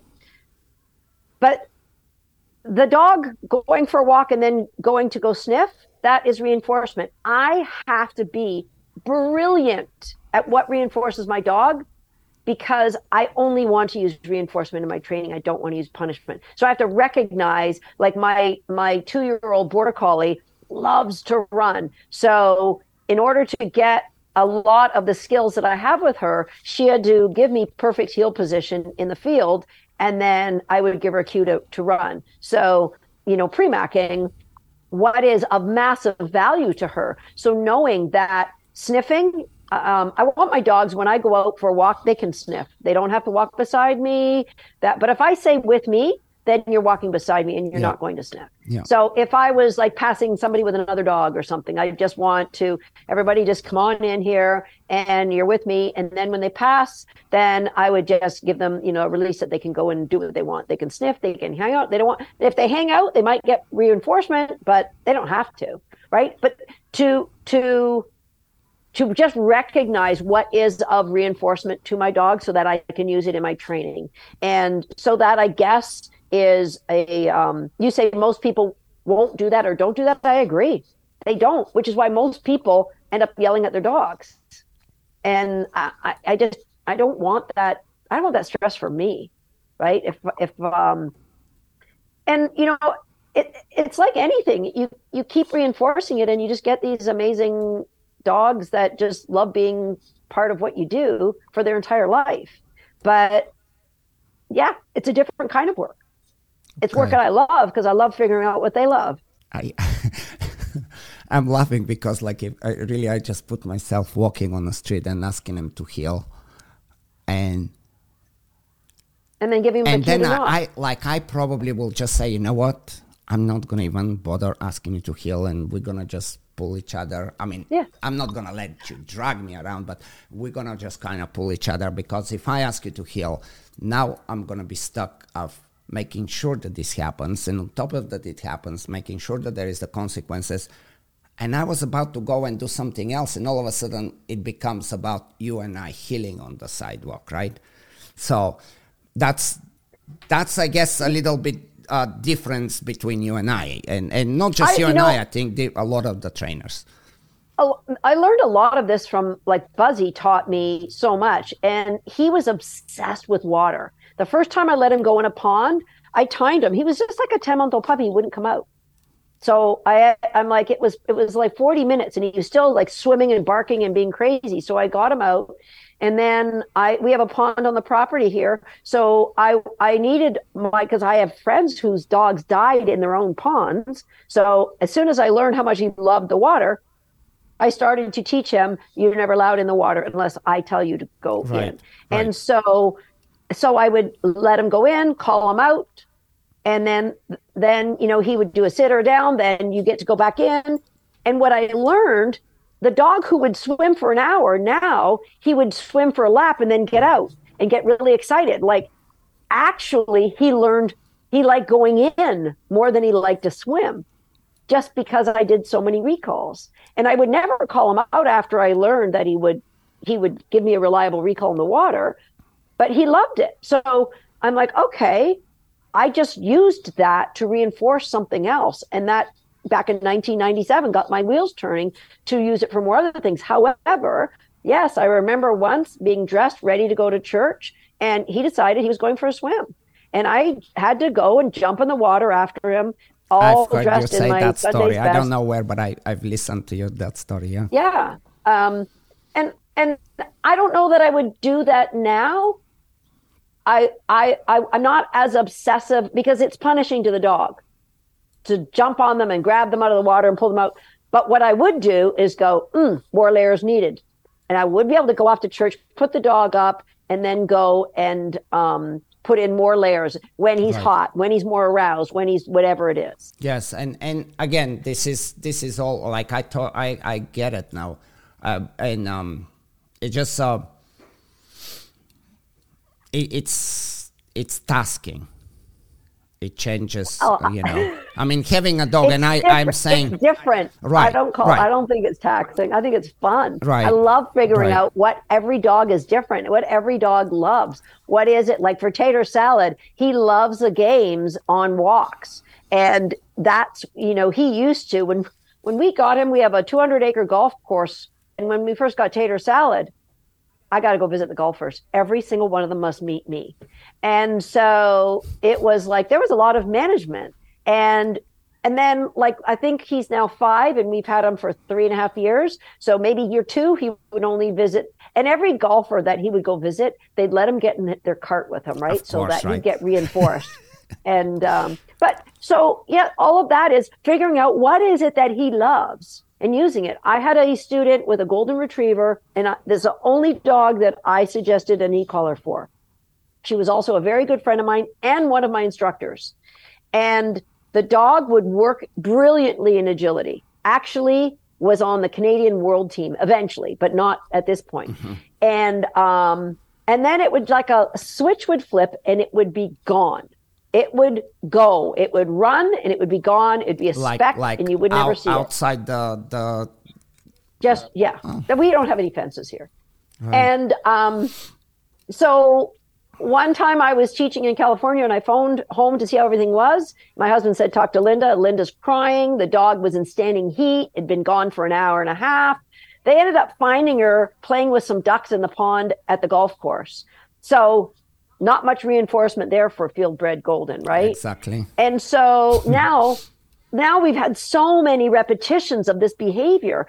I said, Linda, I think we've got to find somebody who really understands an e-collar, because I think she's going to die because she's going across highways and this is dangerous. And she said, this was back in the 90s and she said, Susan, I know there's an answer. We just don't know it. So I would prefer we work through this with reinforcement. Bob Bailey just happened to be up the next summer and we talked the next week and we talked to him about it. And she actually did it with him. Did a seesaw, got reinforcement, did a jump, did a dog walk. We went to reinforce her and the switch went and she was gone into the woods. And Bob said, I've never seen anything like that. But we figured it out. Nice. And we used reinforcement to fix it. The dog went on to be brilliant, had a brilliant recall. We went back and looked at videos. I'm so curious to hear it. I'm dying to hear how did we do? The strategy was, when she was a puppy in class, I would go around to the groups and that puppy would come up and, like, she was one of those Goldens that wiggled and jump up to your head to say hello, right? Like, she's just crazy. And she would leave work, go and do this. And then Linda would go, Spirit. And she'd come running back and get lots of fun tugs. And then we would work out in the agility field and she would do the same thing till she got to the fence. And then she would be called and she'd come back. And what we weren't realizing, she was just going till she couldn't go anymore. Till the day she got to go and there was no boundaries. And then she was gone. So it had been a rehearsed behavior growing up that got reinforced when she came back. So then we add all the reinforcement she got for the running. And so then Linda, I mean, she talked to a bunch of field trainers. What would you do? Of course, most field trainers back then did use electric collars. And we just came up with a strategy of putting it on cue. So we had cues for dogs who love people. That's the big reinforcement you get to go see. And then a cue to go get lost and not care. And when we saw a glimpse of her, we would call her and then she'd get reinforced. And then working on other things that built value for doing things with Linda. And gradually that recall was instant. And, you know, I'm kind of going through that with my little puppy right now, the 9-month-old, because she loves to chase the border collies. And so she won't come back. She'll come back in the house, but not in the field. So I play with that all the time. So how quick, I'll get this recall, and I got like 90% recall. It's not good enough for me. I want 100%. Right. So how much into drive can you be and me call you and you say, I can't come? Like, I know varying levels of drive, like any really, really driven working breed. Like, once they get to over this level, will they listen? And that's what I want for my agility dogs. Yes. Because we want them to do bite work or agility without thought. Because if they think about things, then they're not going to be as good. Yes. We need them to be without thought in their work, but still be responsive to what we say. And so, that's, I love that challenge of very high drive dogs and being able to accomplish that with just using what reinforces that dog. And it's not going to be a cookie. I mean, it's for a working dog, it's almost unheard of. In my history with working with high drive dogs, I can get them to the point where they'll work for cookies, but when they're at that stage, when we start, the cookie isn't going to be the thing that is going to be their reinforcement. Yeah. Eventually, I get it. I get it's always about transferring the value of the drive. Yep. There is a. It's totally get this. But so the golden goes into the pond with the ducks that one time, and you just go and take her back, or yes, I was in California, but yes, they went and I think they had to get a canoe. Yeah. She was just having a great time. I can imagine. And okay, yeah, get her back, and that wasn't the last time it happened. Like, I think we were in Florida one time, and that's when she went across a highway, and that's when I said, "This has got to stop. She's going to be killed." And so yeah, the strategy and it, again, everything in dog training that's successful has got to be distilled down to a process that can be shared. So that's how what I've done. Like, I've had success, and then I'm like, if I'm going to train this to pet owners, which is what I do now, we have 10,000 students in our classes right now. We've trained tens of thousands of dog owners online, pet owners with rescue dogs that are biting them, that are creating all these problems. The ones that get success are the ones that are patient to follow the process. And in 6 months, they have a different dog than they did when they started. And then a year, they'll have like the most amazing family pet they possible. And then they keep staying with us, and they keep getting more and more and more. But it only comes when people like you and me can systematize what has brought us success, and then continue to question, is this the easiest way for pet owners to achieve the same success? Because pet owners aren't going to work through problems the way I will. And so the students that we put through our programs, we started in 2008 with our online programs. The students that we put through, like in the first 5 years, unfortunately, don't have near the success the students that we've had in the last 5. And we're going to continue to evolve both the systems of how we teach dogs, and more importantly, the systems and how we can engage people to want to teach dogs, because that's the kicker. It doesn't matter how good we are at training dogs. If we can't train people in a way that engages them and shows them hope for themselves, and teaches them to give themselves grace while they're in this learning phase, that they're not going to be Susan Garrett right out of the gate, but that doesn't mean they're not going to move forward from where they are today. Yeah, no, this is all, brilliantly said. I have a question. It's always goes around, and it's like a label. And I always try to understand exactly what does it mean. And you may not have the answer, but what is a punishment-based trainer? You know, that's very commonly used terminology. I can give you an example. Back, I think in the United States you have this, we have it in Canada.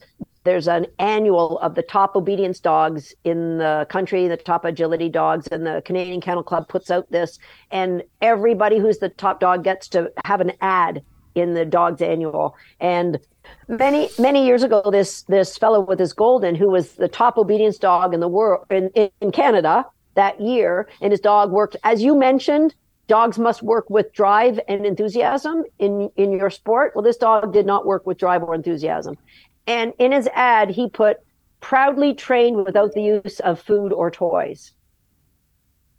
And I thought, wow, up to now, only your dog knew what a jerk you were. And now you've just let us all know. So that is what I would call a punishment-based trainer. Is somebody who, and I don't think they really exist anymore. I don't know. I could be naive. I could be naive. But Like dogs will work. The absence of punishment is reinforcement for that dog. And dogs will work to that level, because I don't think it's a coincidence that dog is God spelled backwards. Dogs are just gifts from heaven, that they will do these things in spite of what we're doing and not always because of what we're doing. But unfortunately, humans believe and get reinforced for the BS that they do, in this case, the punishment-based training, and not using reinforcement other than the absence of punishment.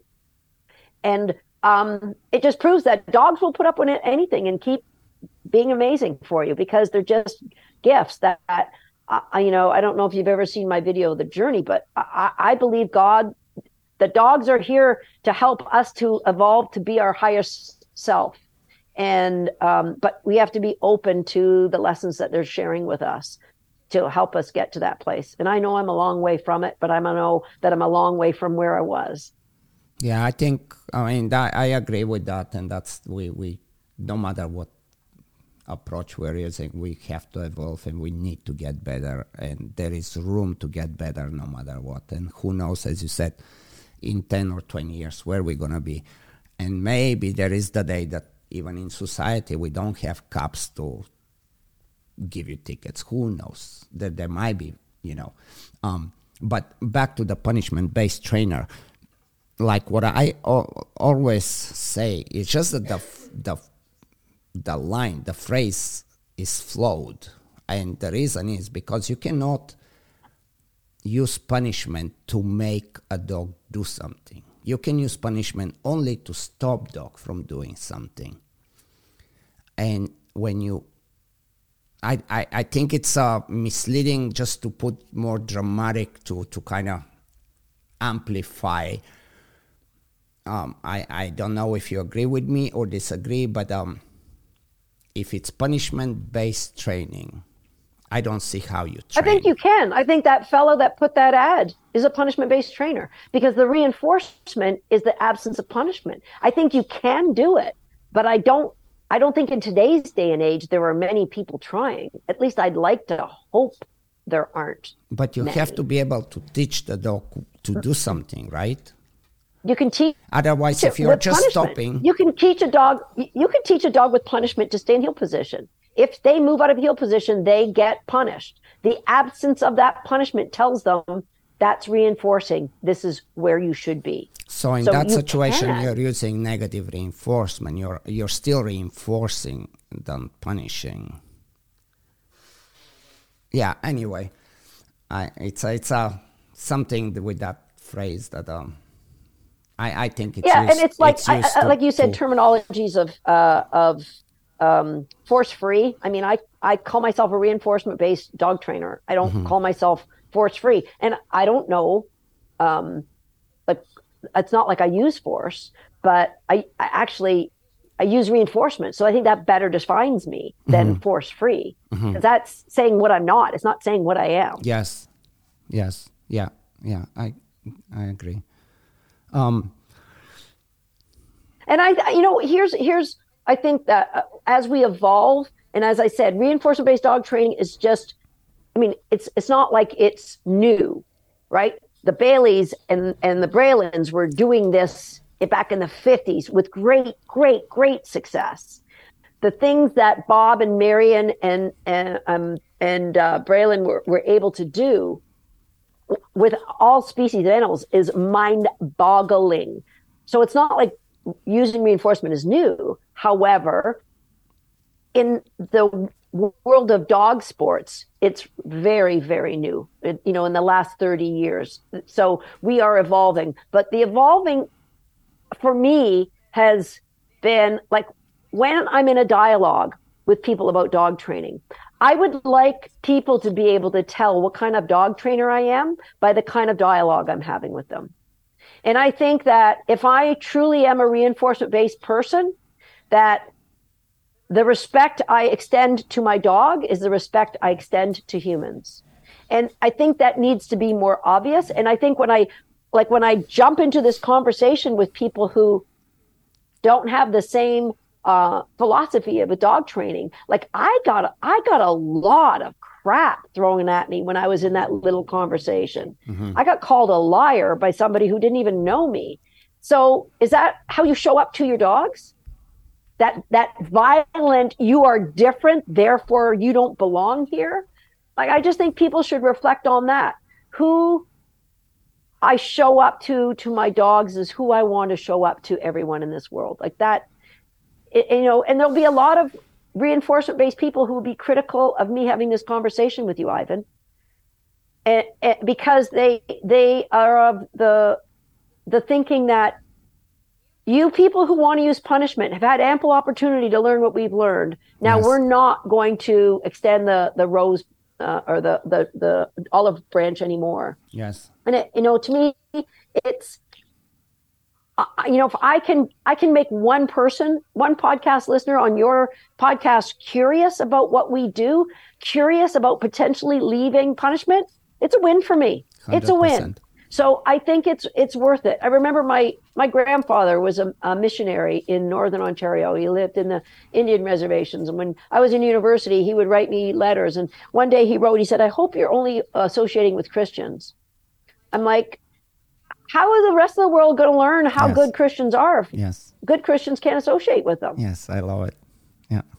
And so I kind of look at it the same way that, and that's what I told you when I said I'll be on your podcast, but we have to have a little conversation first. Yes. Because I am an independently strong woman, and I don't. Somebody in this conversation last week said, "Do you know how to condition an e-collar?" And I don't. I also don't know how to juggle chainsaws or throw hand grenades. There are things in my life I know that I don't need. So if I was going to use an e-collar, I would be calling my friend Ivan.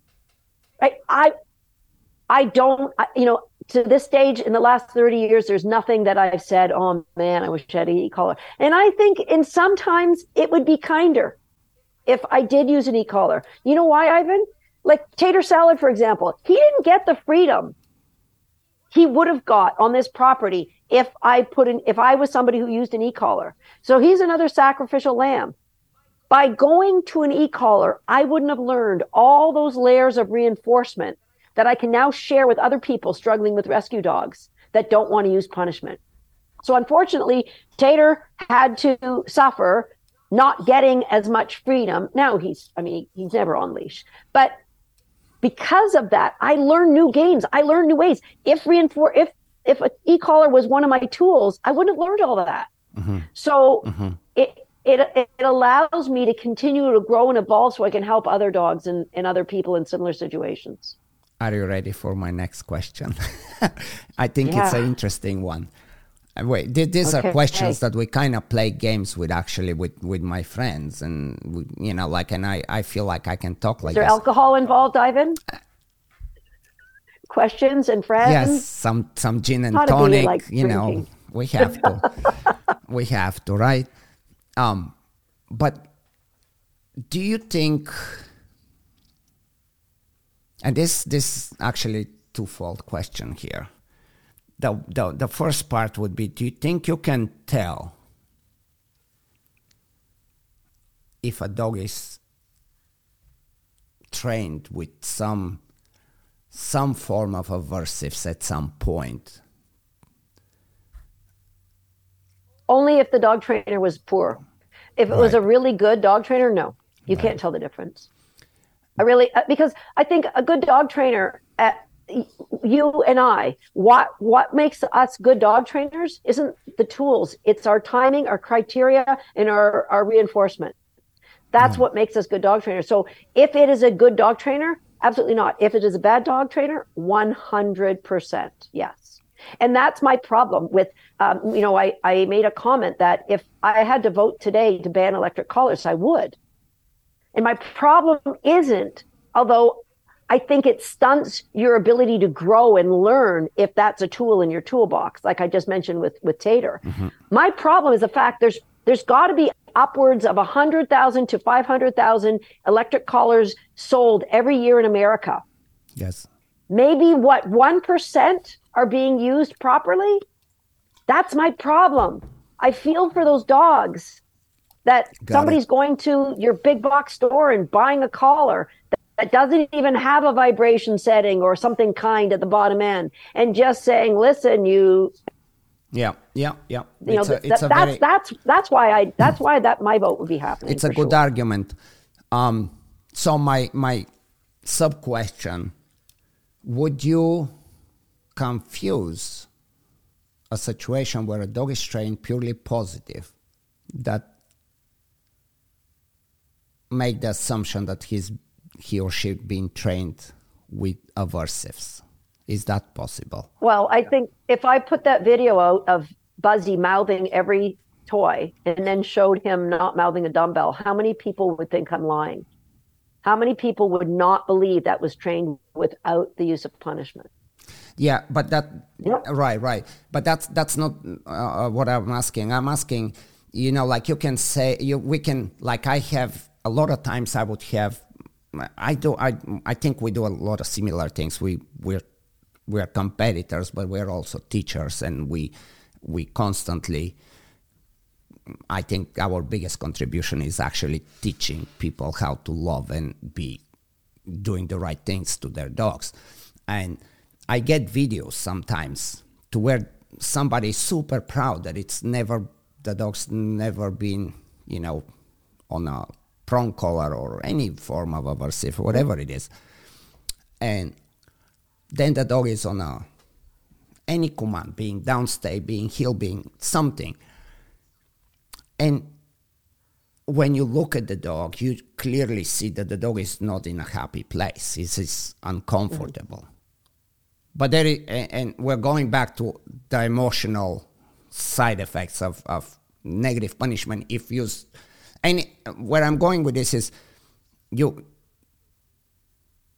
any training can be good or bad.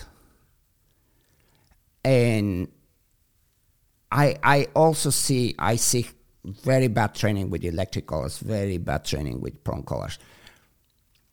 I don't see as much on the other spectrum, but I do see, and the thing there is that I see trainers that are really believing that they're doing the right thing simply because they're not using aversive, but somehow failing to recognize that the dog is not feeling good. You know what I'm saying? Yeah. There's, and that for me, I see people that go through our program, and that's the number one thing. The dogs are joyful. The dogs are having a great time. And, but there's a lot of different ways people approach reinforcement-based dog training. I believe unless you're doing it as a game, it's harder to engage the dog, because dogs love motion. Dogs love excitement. And I also think it's harder to engage the human, because like, what human isn't going to sign up to play a game every day with their dog, versus you will do these exercises 10 times and put your hand here and do this. Like, they're going to give up. They're not really going to follow through with it because it's boring. And so there's so many ways to approach dog training, but I see that evolution happening, Ivan, that you're going to see fewer and fewer of those dogs that just want to throw themselves on a sword because the reinforcement-based dog training was applied wrong. But yeah, I've seen them. I know exactly what you're talking about. And I think it's great that they're proud, because that's the first step. Now let's help them see the emotional state of their dog. And that's something that I talk about in my podcast a lot, is the dog will tell you when your training is right. Yes.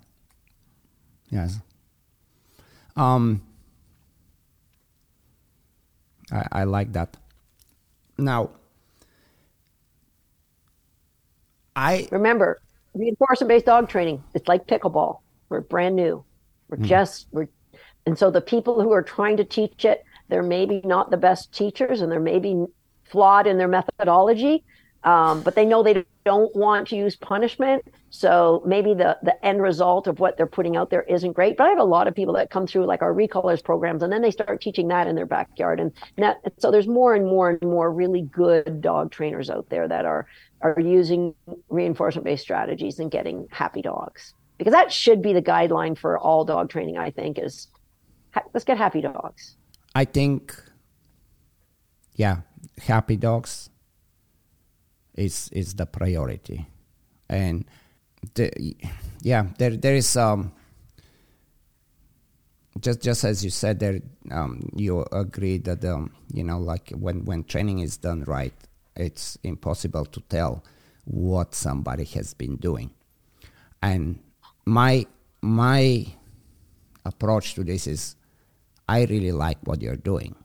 Like, I not just like it, I'm obsessedly in love with what you're doing, and I need to know how you're making this happen. And whatever you're doing, I don't care what it is, but please teach me. That's my strategy, right? Yeah. Somehow, this is kind of where we're going to get a little bit probably in difficult waters.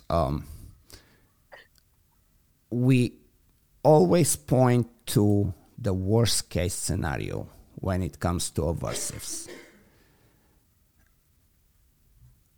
Even with the studies, when studies are done, and I told you we're doing a study, like we're actually just setting up the field the next 2 days here, comparing positive reinforcement and punishment on a lure course. And it will be interesting to see, because I'm genuinely interested to see. But the worst case scenarios in a lot of the studies, they admit that when it's done right, it's not just okay, it's actually perfectly fine. But there is the worst case scenario, and therefore, and the worst case scenario is very simple. The one is contingent, the other one is non-contingent use of aversives. And it's almost no need to make a study. Like any dog trainer that is above certain level can tell you that that's going to lead to a disaster. But somehow we get stuck on pointing always the worst case scenario, to the point that if I'm now trying to think as I'm talking, but to the point that if I tell you, well, positive reinforcement using treats, I don't think it's a good idea, because if we start giving the dog chicken wings, cooked chicken wings, it's going to end up in an emergency room at best, right? Because of the bones that are cooked, the sharp bones and so on. And you're going to laugh at me, and you're going to say, you're a lunatic. Who would do that, right? And I wish that somehow we think and we talk not in such an extreme way, and always pick on the worst case scenario. And I will tell you. But I gave you the example of the best case. Why I would prefer that the best dog trainers in the world that are using an electric collar, why it's detrimental to them is it's stunting their growth. That they don't grow in how to use reinforcement because they have the crutch of punishment. If I take away that crutch, you have to learn to fly a different way. And that was the challenge that I said, that it's possible. Everything you're doing is possible without punishment. And if I said that to you, would you still choose to use punishment? Right. So there is the cost and benefit, right? And punishment, again, let's try to supplement the word punishment, because it's really not. Wait, you didn't answer my question. If you could do everything you're doing right now with reinforcement, would you choose to use punishment? I would 100% not do it. I would absolutely move for 2 months or half a year with you, but you have to give me a good reason. Like I really believe that if there is a way that we are not using aversives, and we are just as successful and we are accomplishing what we need to do, but we choose to use aversives, I don't see how in the world, why would you do that? Unless aversives, and that's kind of what I wanted to say, like when we say punishment, it's not the right terminology. And it's important to make a note that it's not the right terminology, because we can use aversive. We can use something unpleasant, something mildly discomfort, something extremely discomfort, something mildly painful, something extremely painful. In aversive, there is levels, right? And I don't know if you saw that presentation that I did a few days ago about but you if you think of playing hot hands, two kids playing hot hands, there is discomfort, but there is a game, and you're willing to play that game, and partially you're willing to play the game because of that element of discomfort.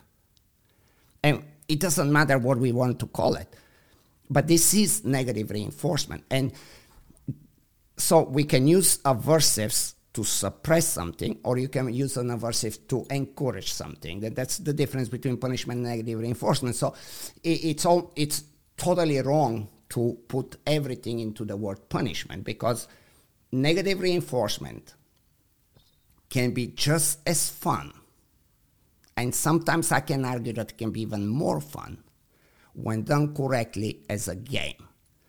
When we look at two dogs playing, when we look at two dogs interacting in any way, they're mostly in that spectrum of interaction between, and we can argue, well, but you're not a dog, you're not the mom, and so on.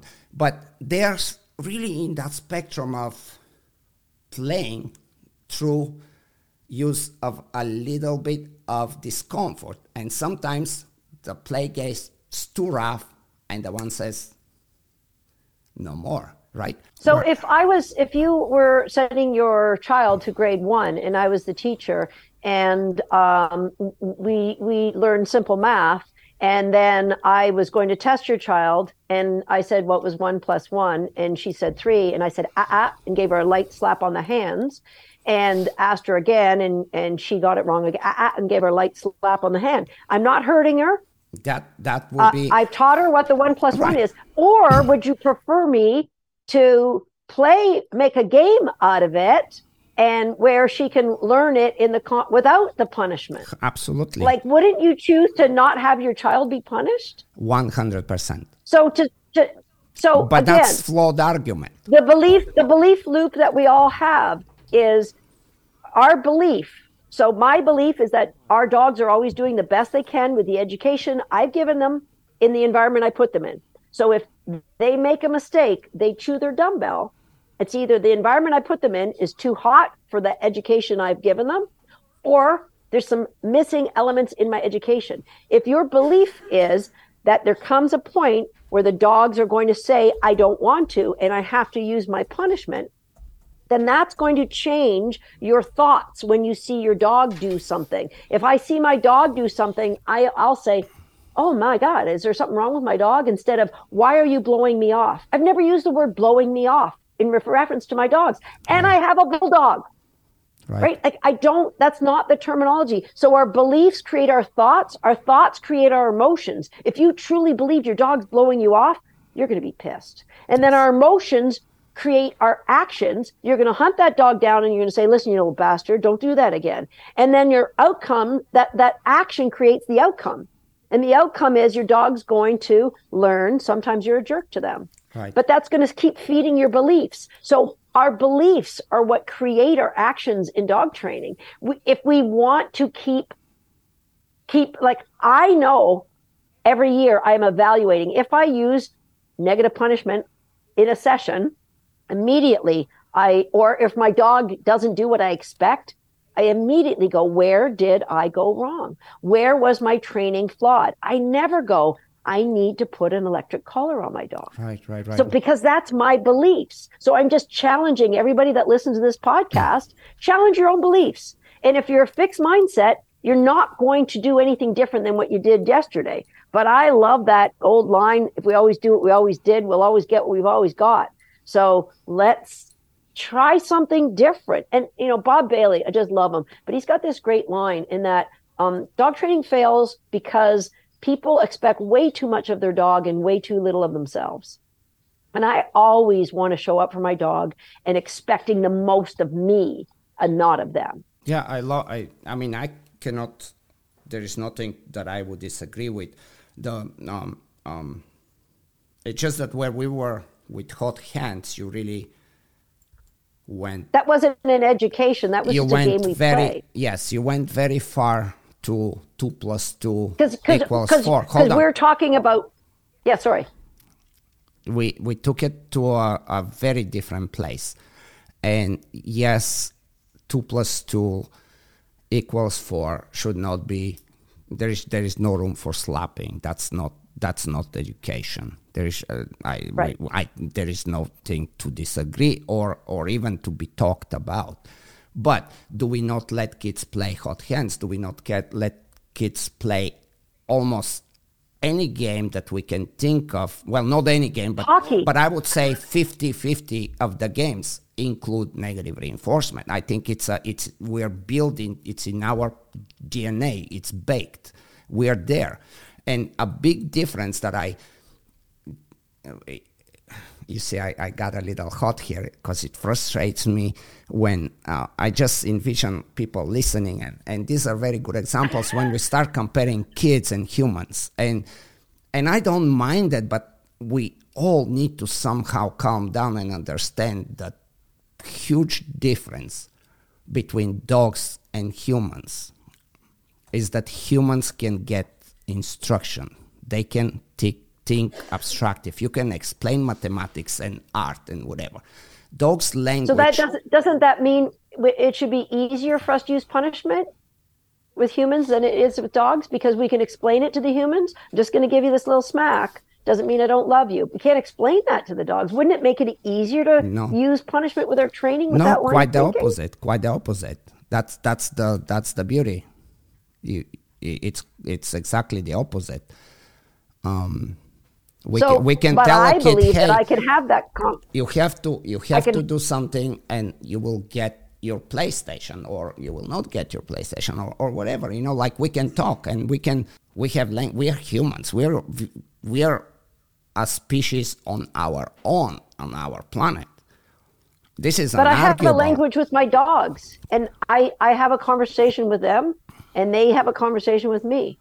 So my conversation is So my are you saying training, that you and their can teach your dog conversation- mathematics?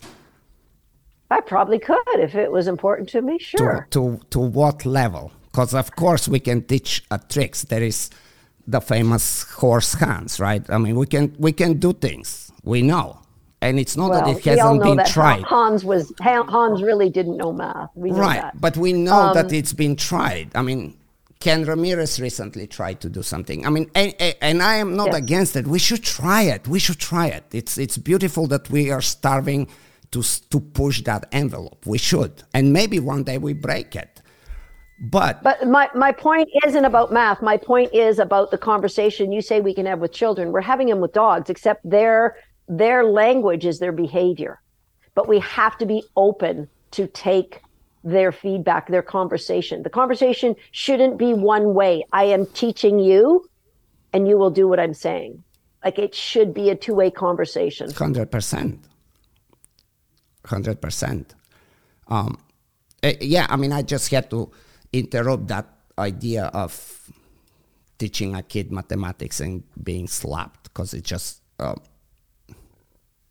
there is no room for that. And what we are talking is there is not it's apples and oranges. There is just not. And again, we have to still. The way I was raised was the way I trained my dogs. All the nine of us kids were all raised the way I think my parents used more negative punishment back then.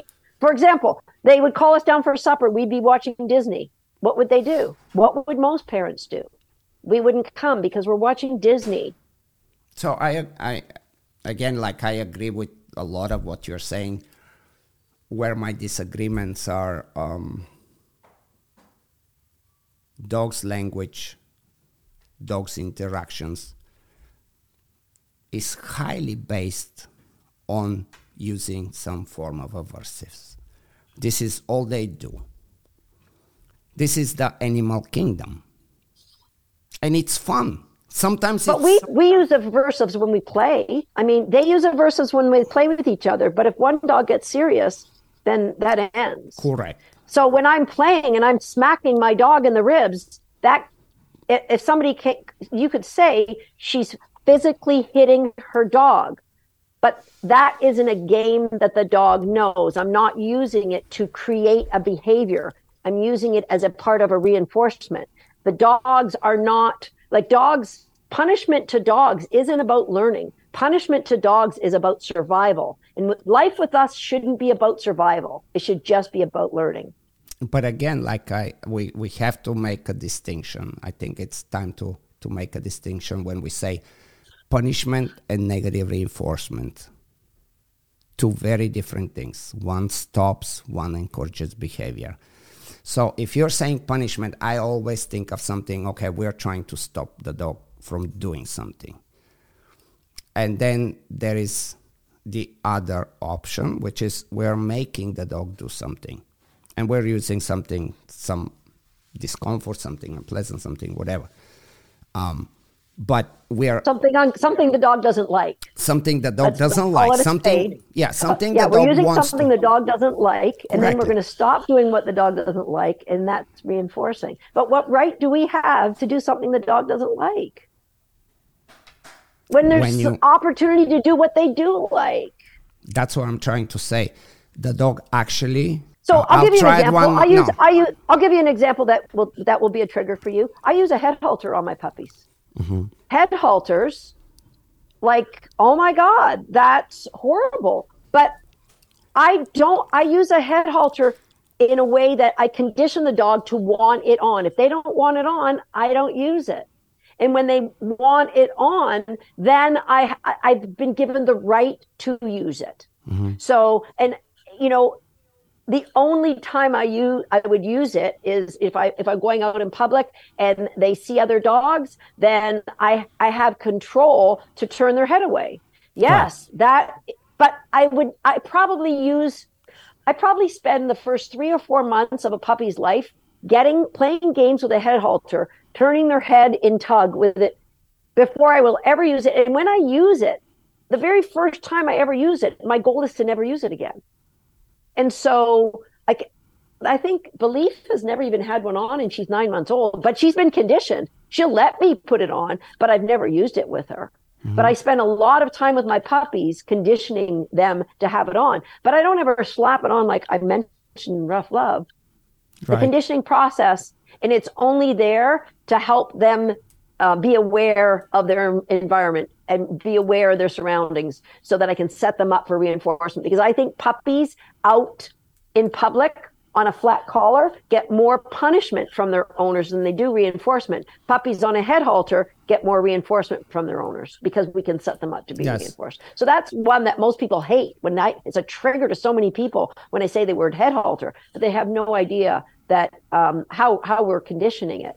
And how little, like every time I put it on, I'm like, am I moving forward to never using it again? So like my 2-year-old, I don't know, she had some fear aggression with dogs, so I used it for that. Hold on. Let's stop. Let me pause you. Because there's just so many things we need to talk about. Yeah. Going back to negative reinforcement, use of aversives, and being the dog language. Most certainly, we can have a lot of fun, and kids have fun, and dogs have fun playing negative reinforcement and punishment. When it gets to worst case scenario, it's a disaster. Nobody argues that. Just like, as I said, you eat cooked chicken, you give 20 hot chicken wings to a dog, things will be bad. We should know better not to do that, and there is education for that. When we talk about halter, and let's say we talk about, we can absolutely 100% replace the word halter, gentle leader, any of those head collars, with a prong collar, and we can argue that we can do it exactly the same way that you said, and we will have the exact same results as you said. No, you won't, because you can't turn the dog's head. That's the only reason I use it. I use it to help them realize there's a dog over there.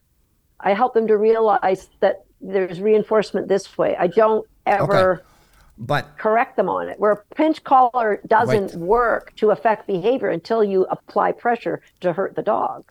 Regardless, I don't want to say hurt to cause discomfort. I don't want to be, because I know I'm talking a lot.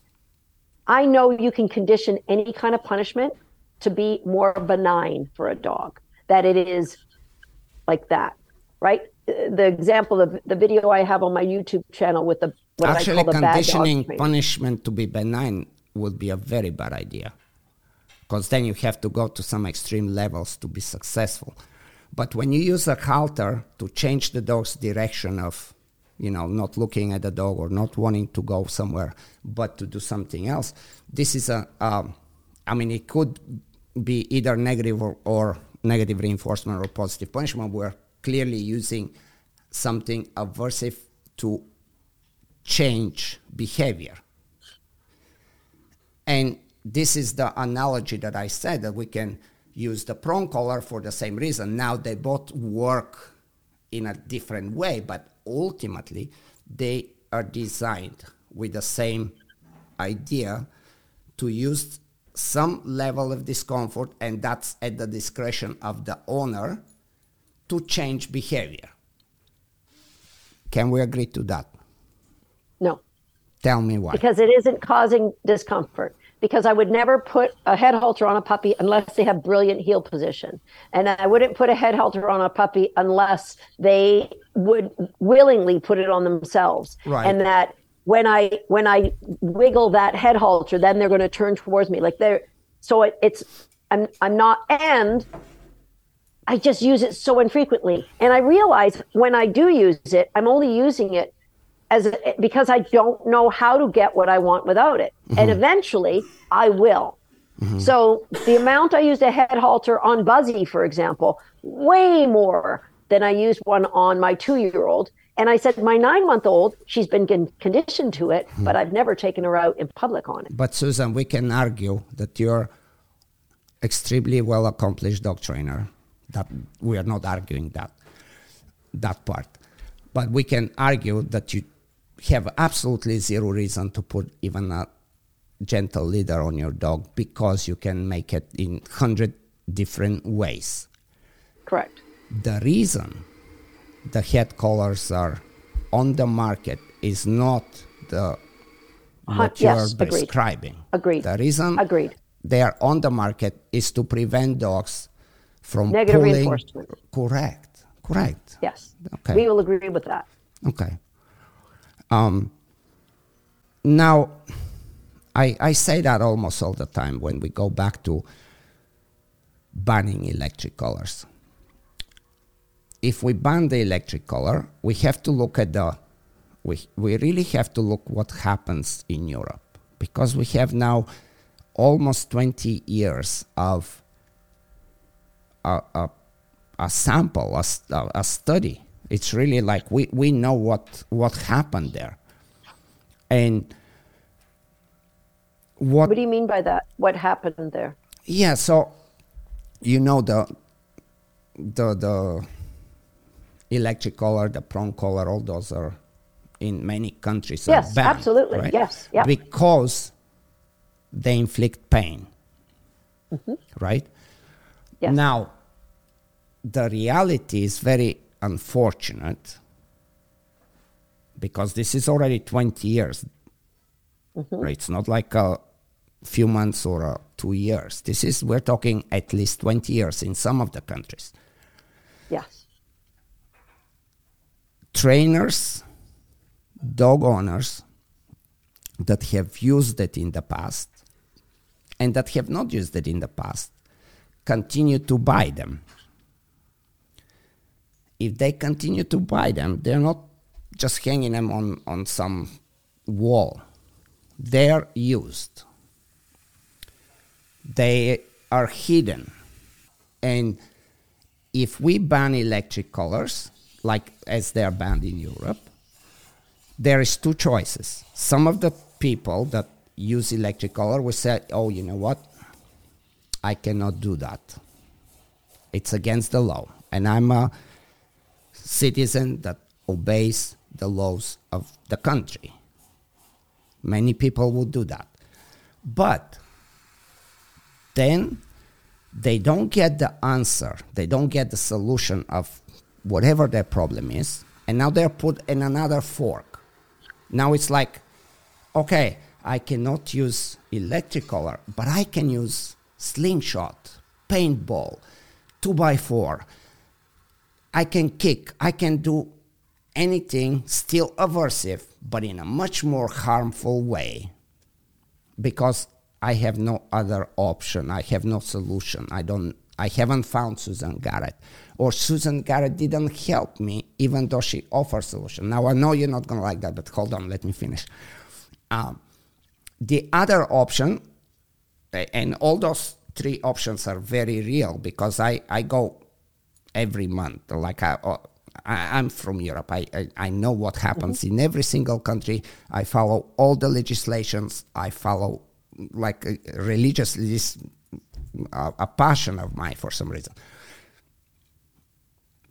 The other option is people are heartbroken, giving up on their dogs because they're abiding citizens in their countries. And I would get a call, and these are real people, like I can tell you the names of the people. I have a dog from Switzerland that I got called, and it's like, hey, do you want that dog? She's 2 years old. I'm not allowed to put bark collar on her. I'm not allowed to have prong collar. I went to 2 trainers. I sent the dog to Germany to another big school. It came back. They promised that it's going to be good. This is all with verifiable information, okay? So when you do 2-3 times and you do the best you can and you're failing, a 2-year-old dog that basically is a Malinois, I got the dog. I paid for the shipping. I got the dog. It's in one of my best female in my breeding program. This is one example. I have 4 or 5 just to make the story short. The problem with legislations that ban things is that they make you feel good, that make you feel that you're successful. But unless we can give that next step of this is what you can do, and it works, if not better, just as equally successful. If we're failing that part, banning does not work. Now, I think banning is like it's like using punishment on people, which is the irony is it's reinforcement-based people that want to ban things for people who use punishment. But if you're really a reinforcement-based person, wouldn't it be better to help the people who are using the tools you don't like to So, but can you imagine, and again, we're going to go back to human examples, which sometimes we can do and sometimes not, but I personally cannot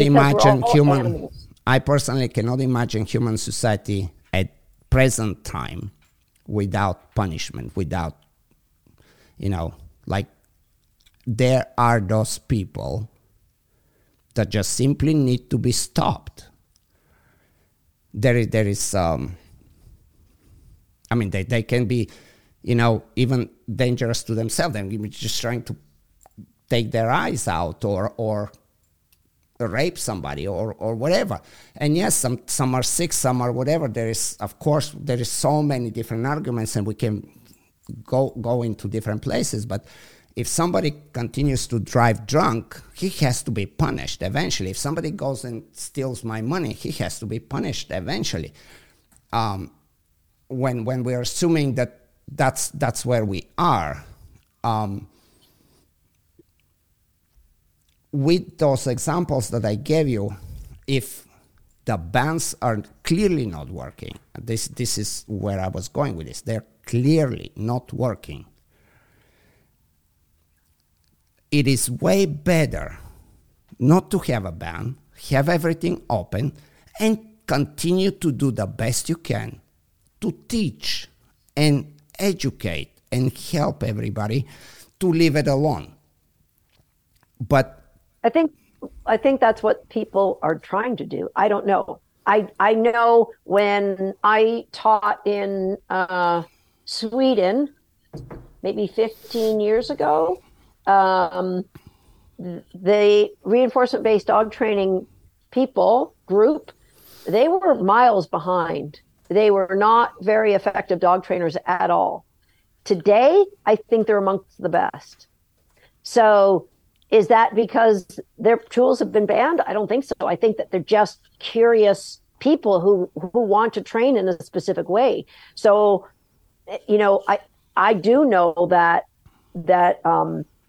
there's more and more brilliant dog trainers in Europe and reinforcement-based dog trainers. And I go back to as long as you have that tool, you'll just use that tool. You're not going to look for solutions that are reinforcement-based because you have that tool. And there's always flawed people who just want to be mean to dogs. And they'll throw paintballs and all those horrible things that you said. Yeah, and so those and people... unfortunately, they're always going to be in our society. I Right. don't think there's anything we can do about that. Right. But I don't think we should make it easier for those people to torture dogs. And I said before, that's extreme examples. I know 99.9% of the people who have an e-collar are not going to torture a dog, because I think 99% of the people who own a dog love dogs. And the only reason that they would use any form of punishment is either they have no other solution, or they think that is the best solution for that problem with that dog. And I don't know why, in the era of the internet, where answers are so prevalent, why there's such this massive divide between the camps of dog trainers. Right. And I think this is my personal opinion, because it's always something that just as you say, it's a big question. It's a big why always in my head. Why is this happening? And I always try to search for different answers to that. And I always ask, even in my podcast or dog friends, or I most certainly have very, very good all force-free trainers or balance trainers or whatever, to me, the answer is not that complicated. I think if we have a better option, kind of how I was giving that analogy with the flip phones and the smartphones on my video presentation with the aversives. The market is a very good barometer of what goes on. Like, if you and I agree that there is always, as you asked me, I very clearly told you 500%, I will not do it if there is a better way. Now, in the same token, if you watch me train a dog and you see that the dog is clearly, absolutely enjoying what's going on, just as it can be enjoying how two dogs play, that's a very difficult argument and conversation to have. But if we have if the market, if people continue to buy those tools, somehow we are failing to show them another better or at least equally important option. And just because there is a study and says that there is a better way, that's not enough. We need to know, just like how we got stuck on that situation with that hold an hour ago. I'm like, Susan, tell me exactly what do I do? I think that's a very important piece that it's missing. Like, You mentioned Debbie Zappia. Do you think it's possible it's missing because I have to be curious? You don't have to be curious. I have to be curious because I don't have any other tool other than reinforcement. You don't have to be too curious because you have other tools. So is that why? And it's, for me, it's just who I am as a person. Like, no, and hats off to you. I absolutely admire you for that, and I sincerely mean that. So is that why this is such a mystery? Because there's always tools you can go to when you are stuck. When I'm stuck, I have to sit in a quiet room and meditate. What are some other options that I haven't thought of? What are other possibilities that I haven't come up with? And I don't think it's going to be this hard forever. It's this hard now because we're playing pickleball. This is a new way in the last 25, 30, 40 years that it's slowly evolving to not use punishment. Yes. So it is hard for those of us who are willing to make those changes.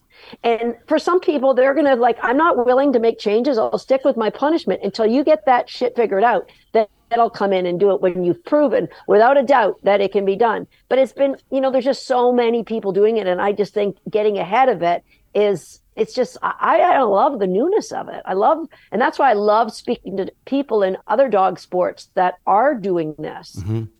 And yes,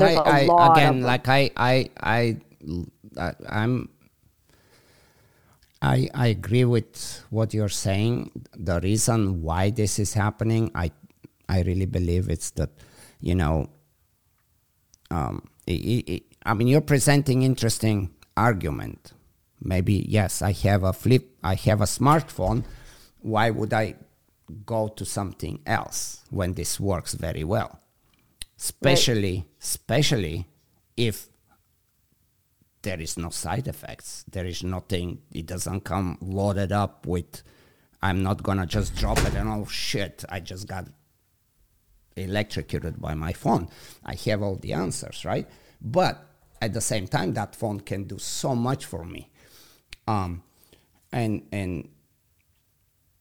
again, there is side effects with all punishment. You can't say there's no side effects. I can't let that one go. We know that there's fallout with all punishment, even with the best dog trainers in the world. There is fallout. There's emotional fallout for the dog. I mean, there has been many, many studies that have shown that.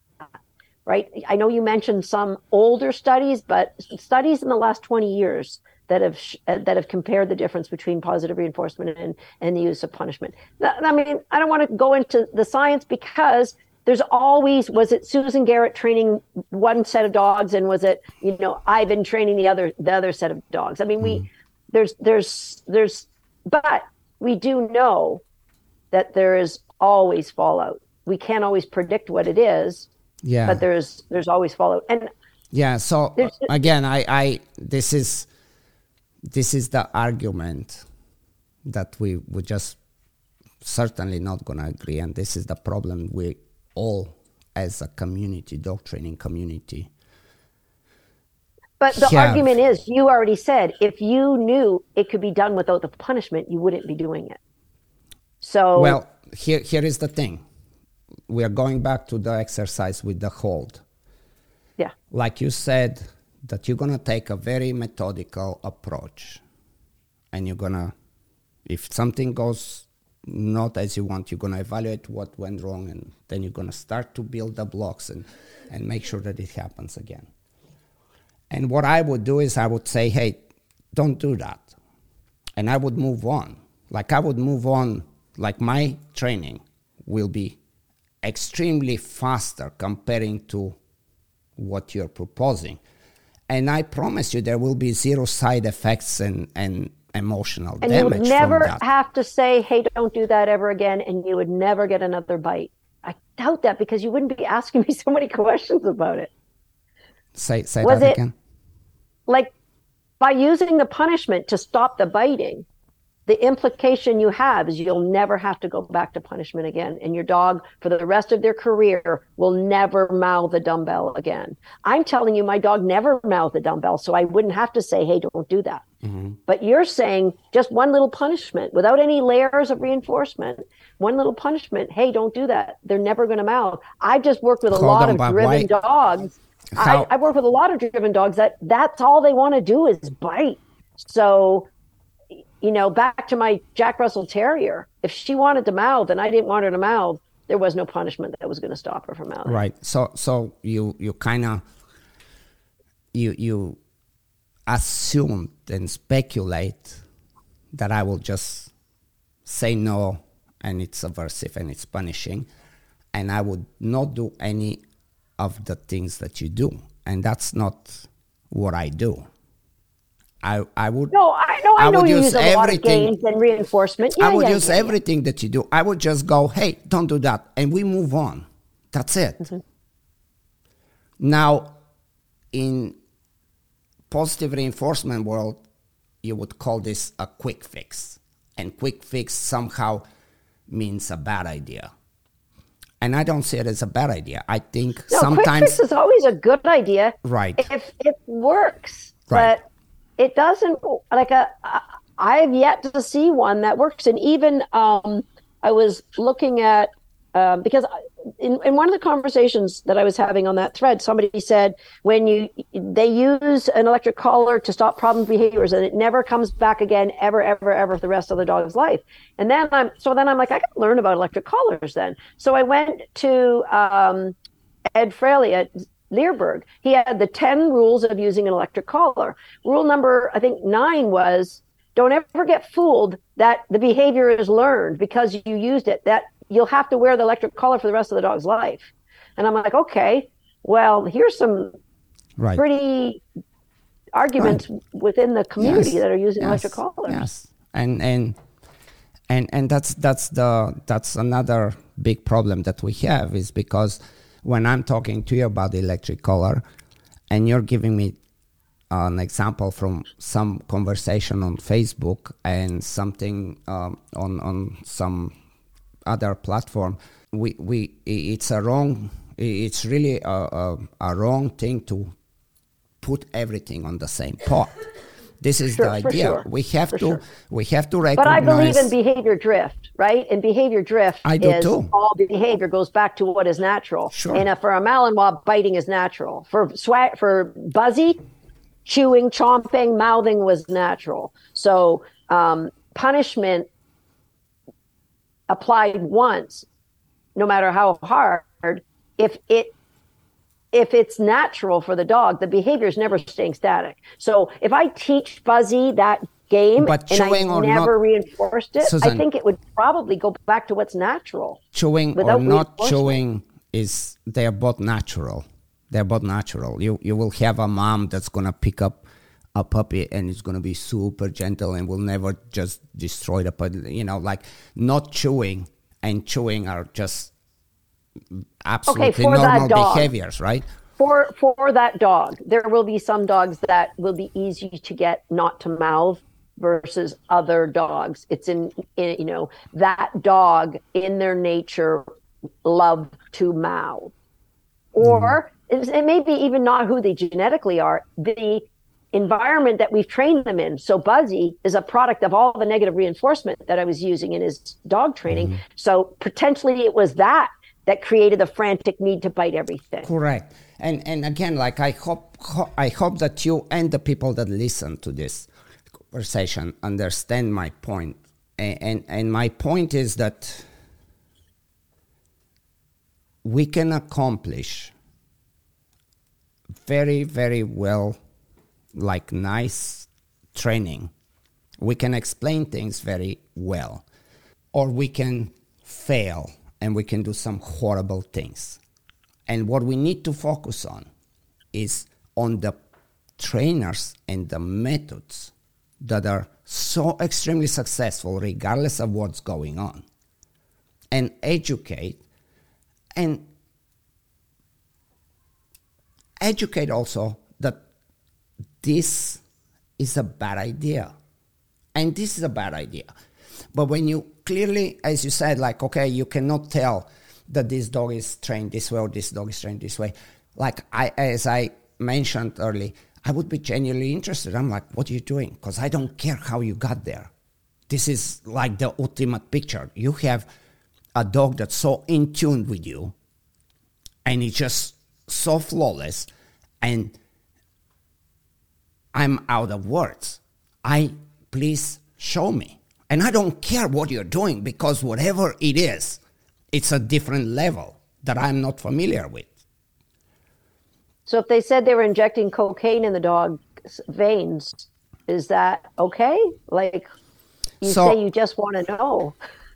Again, this is like the example of hot hands and 2 + 2 with the slap. No, I probably would not be okay with that, because clearly it costs a lot of money. It's not just the money. There is the cost and benefit of doing that, right? That's a different conversation.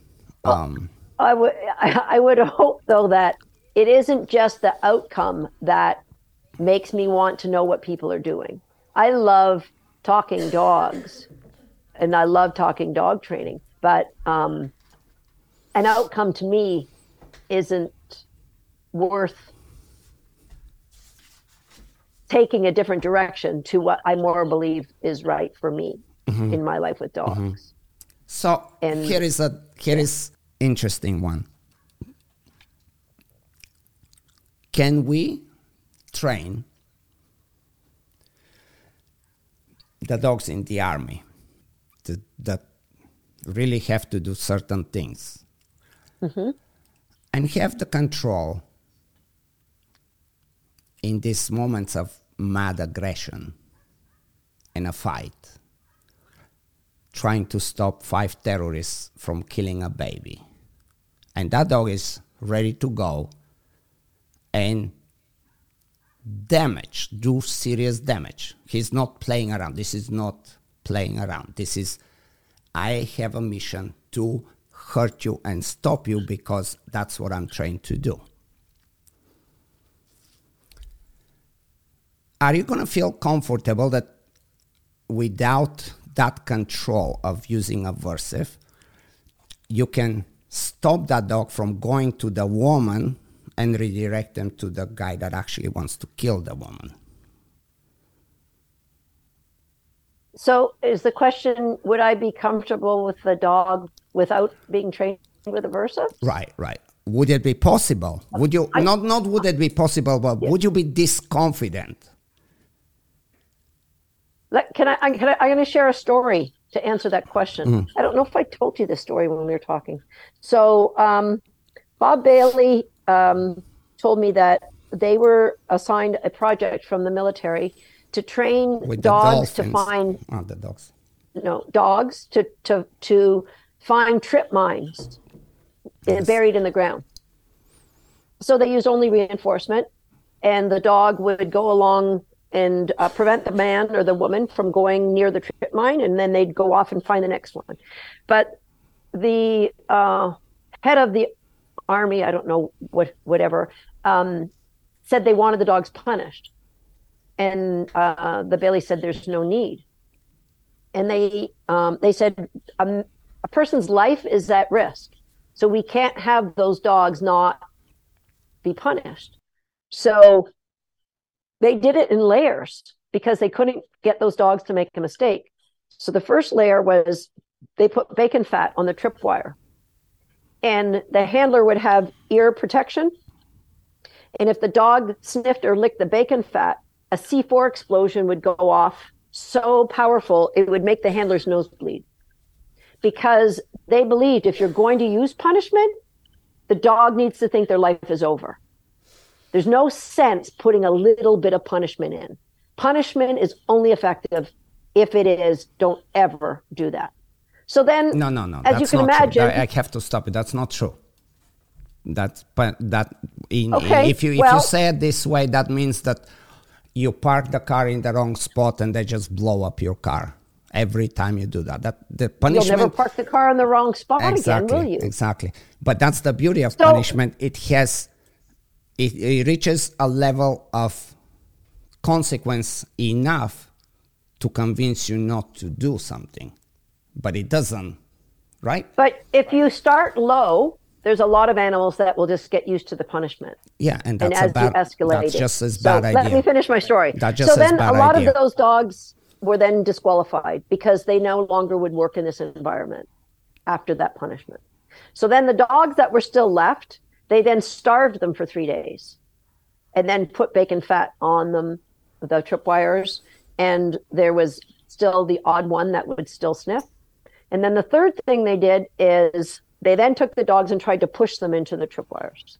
So there were dogs that didn't need any of that they could not get, even pushing them in. Mm-hmm. They could not get them to make a mistake. So do I think reinforcement-based dog training could get a dog in the heat of the moment to not bite the woman, but to bite the man? Yes, I do.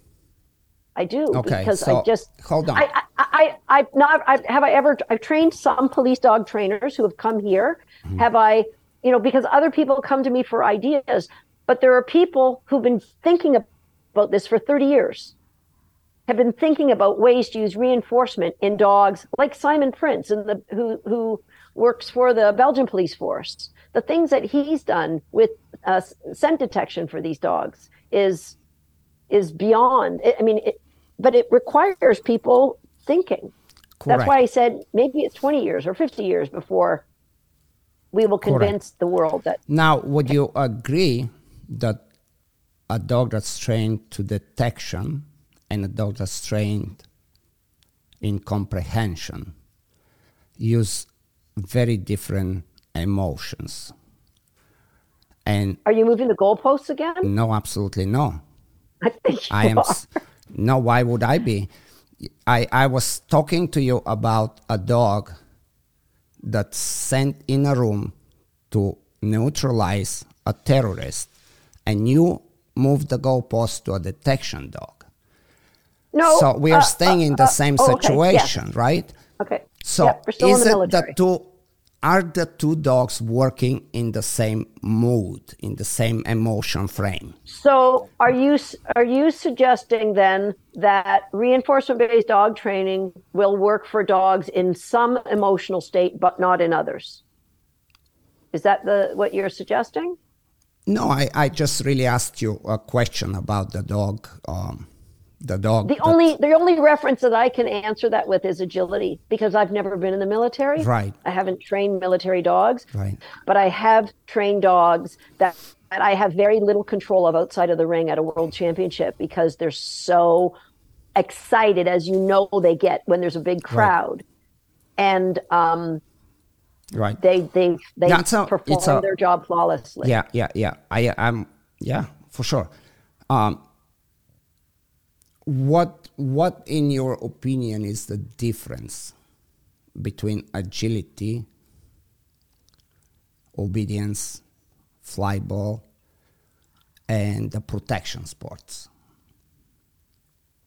Well, I guess I've never done the protection sports. I've just helped people train in the protection sports.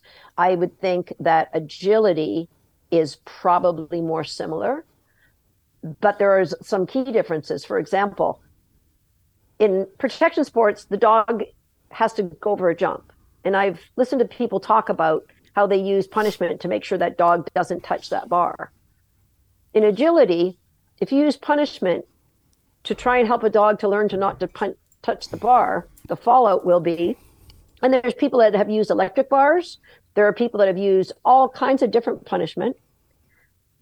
You can't get a dog to run absolutely as fast as they can and worry about doing something wrong. And so in agility, we need them to be as feral as possible.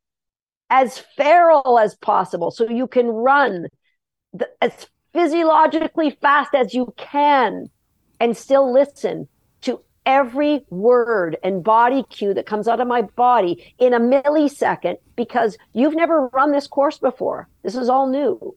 So they're different, but there's a lot of similarities, and we're dealing with very, very driven dogs because there's only like half a second between first and 10th, less than that often. Right. And I think that for me, it isn't that I've gotten one dog to that level.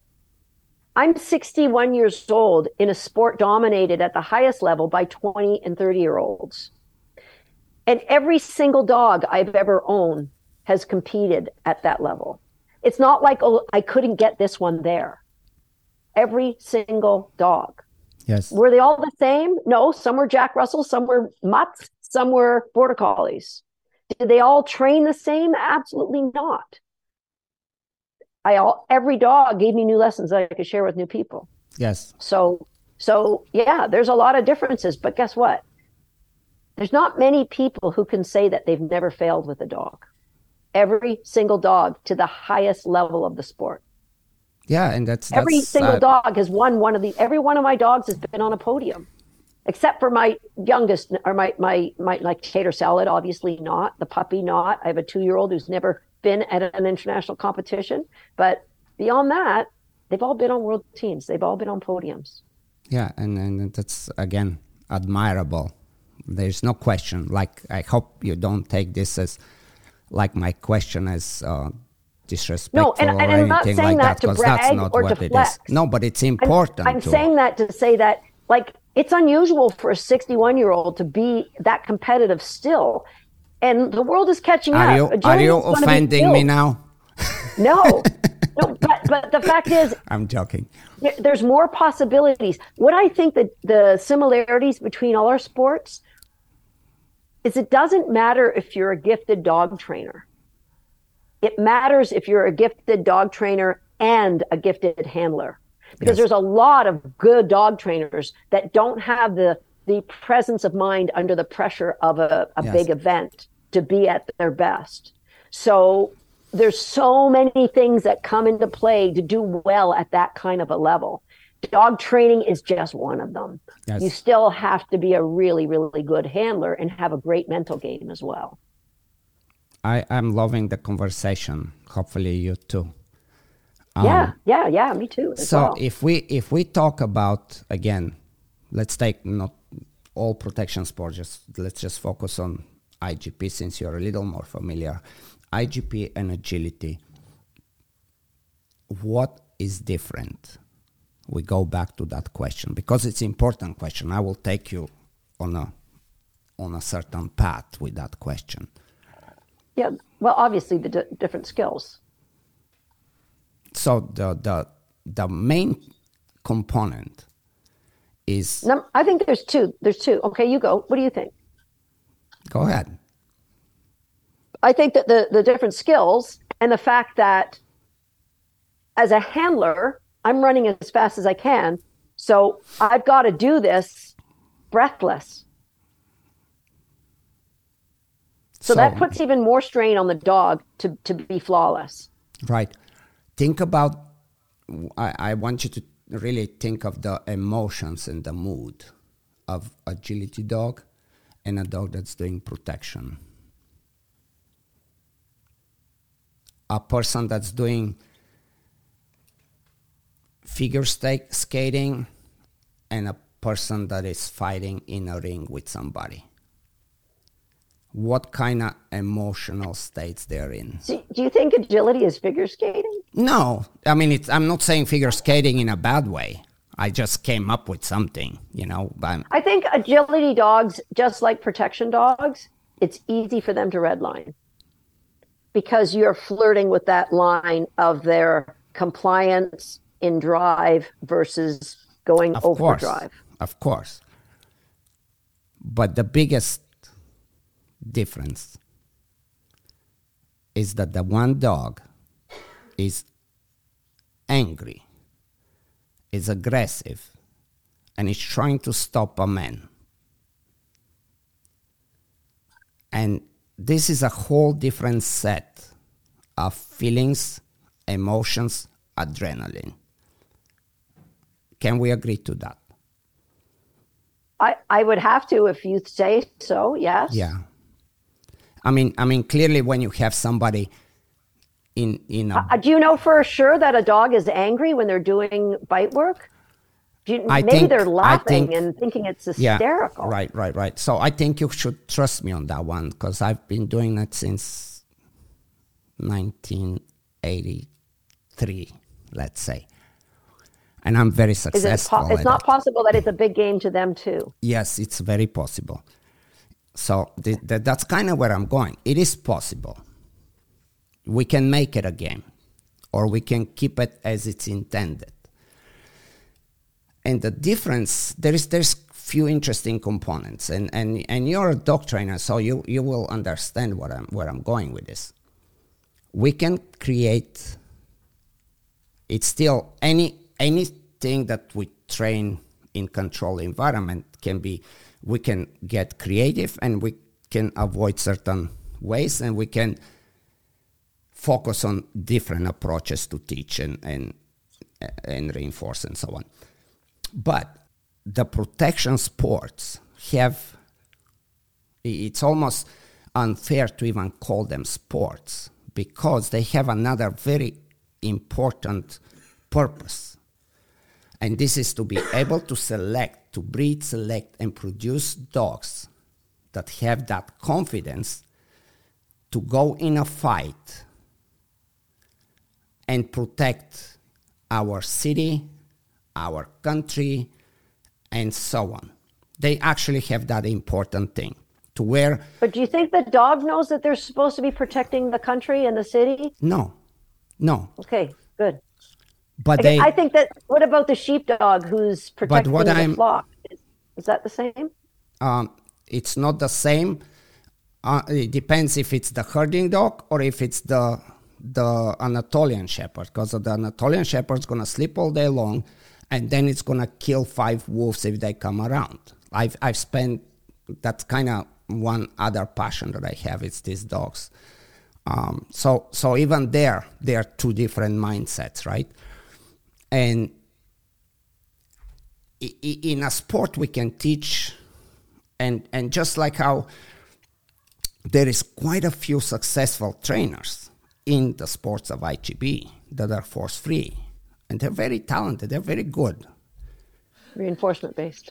Very, very good. Reinforced, yes. Let's do that. I should try to, I don't know. I'll change that. One says who we aren't, and one says who we are. Good. Yeah, I'll take a note. But where I was going with, until that trainer comes on the field and beats the shit out of everybody, there is no reason for us to pay attention to that trainer. Regardless of, I would admire it that they are so good. And there's, nothing wrong to be, I want to train this way because that's who I am and that's what I do. Hats off. What, Ivan? I think if I felt that way, that agility would be still in the dark ages. I didn't need anyone to prove anything to me. I wanted to be the one to be the proof. Mm-hmm. And until somebody, because we've already discussed, being successful at a world championship, you have to be a great dog trainer, which these people may be, but you also have to be an excellent handler, which they may not be quite as good. Mm-hmm. And then you have to have a stable mental game, which they may be neophytes. Yes. So you can't say the way they train their dog is the reason why they're not winning world championships. And to say, I'm not going to change until you beat me, like I said, the sport of dog agility would still be 10 years behind. Don't wait. But it's not. You be the guiding light. Don't wait for a guiding light. And trust me, you've got the experience. You've got the mental game. You've got the handling ability. Come on, I'm challenging you, Ivan. Do it. I try. Be the one. I try every day. And I am so open and so proactive in searching advices. Like it's, for example, I had in this last month here, I had the one of the top IGB obedience trainers, 2-time world champion. Is he reinforcement based? For the most part. I think for the most part. What I want you to do is get a gathering of all the protection sport people who are just reinforcement based. Get them together and have a great discussion with you. Yes, and there's a lot of people doing it. But like I said, do they have those three things that you have, or that's allowed you to earn your world championships? Yes, but the point that I try to make is that, and I believe I started the conversation with that, I am not stuck. I will never be stuck. I am probably the most open-minded trainer. But are you growth-minded? Are you growth-minded? No, that's what I'm saying. Like again, like every time I do something, I am always looking for the optimal way. I am always experimenting.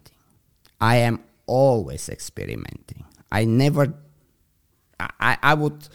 would go into something else. I would start some different hobby if I stop playing around with ideas as a trainer.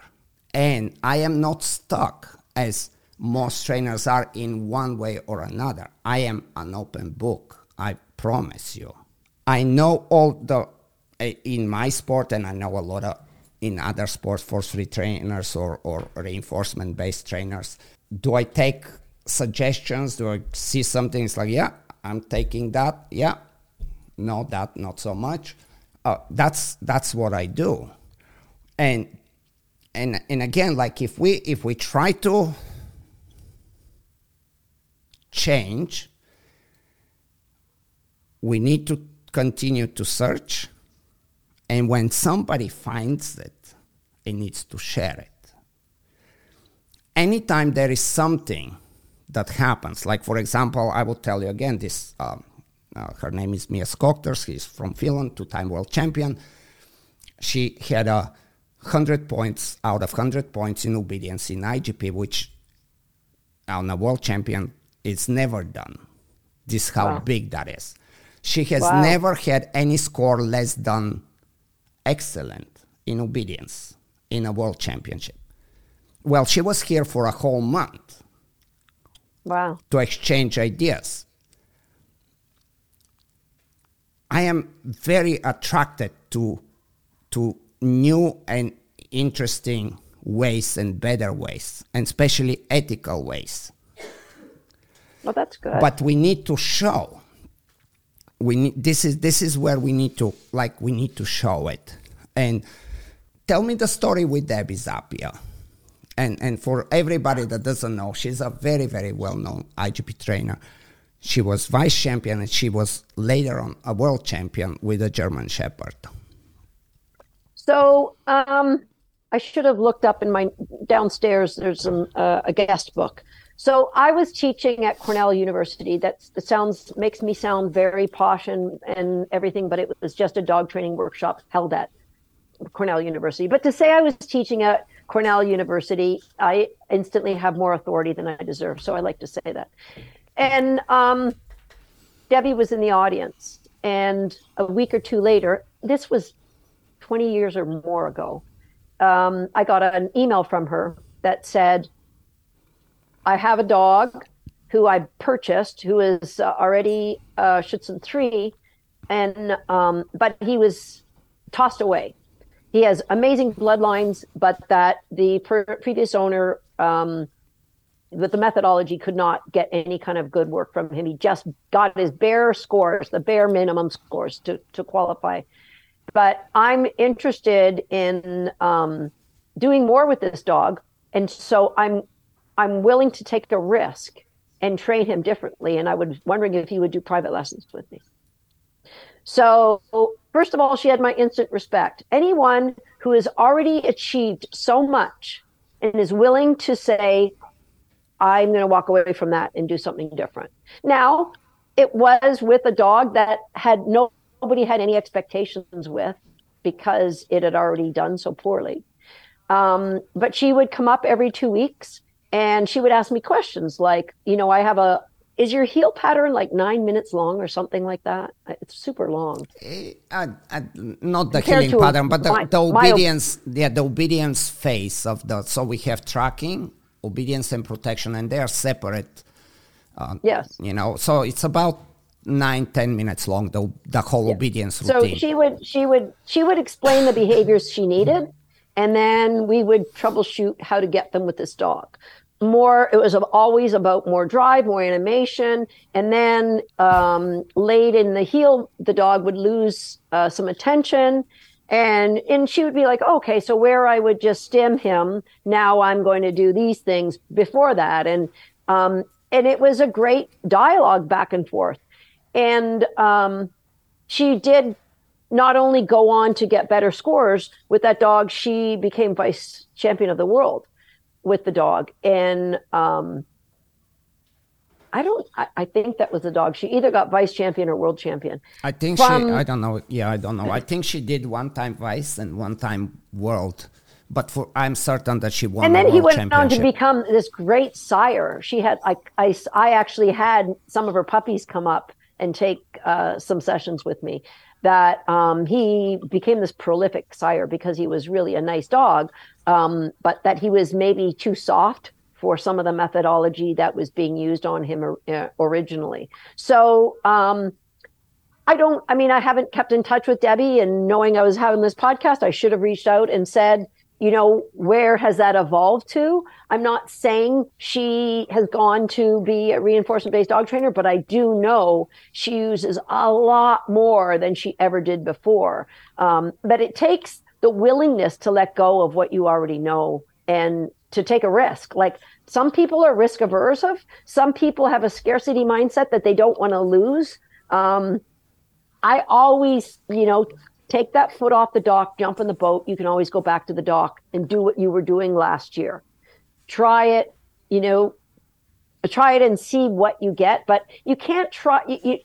It's got to be a buy-in of belief, because it's easy to say, yeah, I tried that, it didn't work, and this is why. Now I got to keep going back to my e-collar.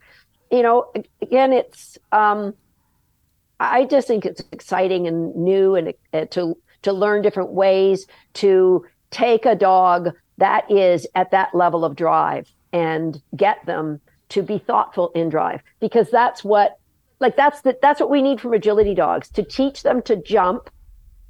And there's so many different elements to why a bar would fall. Why did the bar fall? If you punish the bar falling, why did they fall? Did they stumble back here on takeoff? Did they misread the takeoff distance? Did they not rock back on their, there's so many things. What are you punishing? And If you're just punishing the bar falling, now the dog, the problem was back here. There was a lack of education you didn't give them. So I want the dog to be able to do all those things automatically without thinking, and to keep the bar up and go as fast as their body can go. And so, those answers aren't always easy. And I think it's, even in the sport of dog agility, there's still a lot of things we don't know. But the really cool thing is 99% of the elite level people the people at the world championship level are all doing what I'm doing. Mm-hmm. So the sport is evolving so fast. When there's just a handful of people doing what you're doing, you're going to be a little slower evolving into a world where there's no need to go back to an electric collar to get the behaviors that you want. And I just think it's brilliant that dogs have put up with what they've put up with. I mean, I remember growing up as a kid, and the dog was not allowed out of the kitchen, and they lived their whole life in a kitchen. I'm like, how is that even? Yeah, what kind of a life was that for the dog? I mean, we took her for walks and everything, but my mom didn't want a dog in the house. So, 60 years ago, a lot of dogs weren't allowed in the house, right? Right. Yes, that was, I used to bring homeless dogs daily, and I wake up and my mom is like, no, he wanted to go home. And then I get another one. I mean, that's Bulgaria, Eastern Europe. There's homeless dogs all around. It was actually a very, very interesting environment to watch homeless dogs all day long. But I would bring them home and try even harder with the next one. And guess what? He also wanted to go on the street. Every dog that I brought, no matter how much I tried, they all wanted to go back to the street. That was my mom's strategy.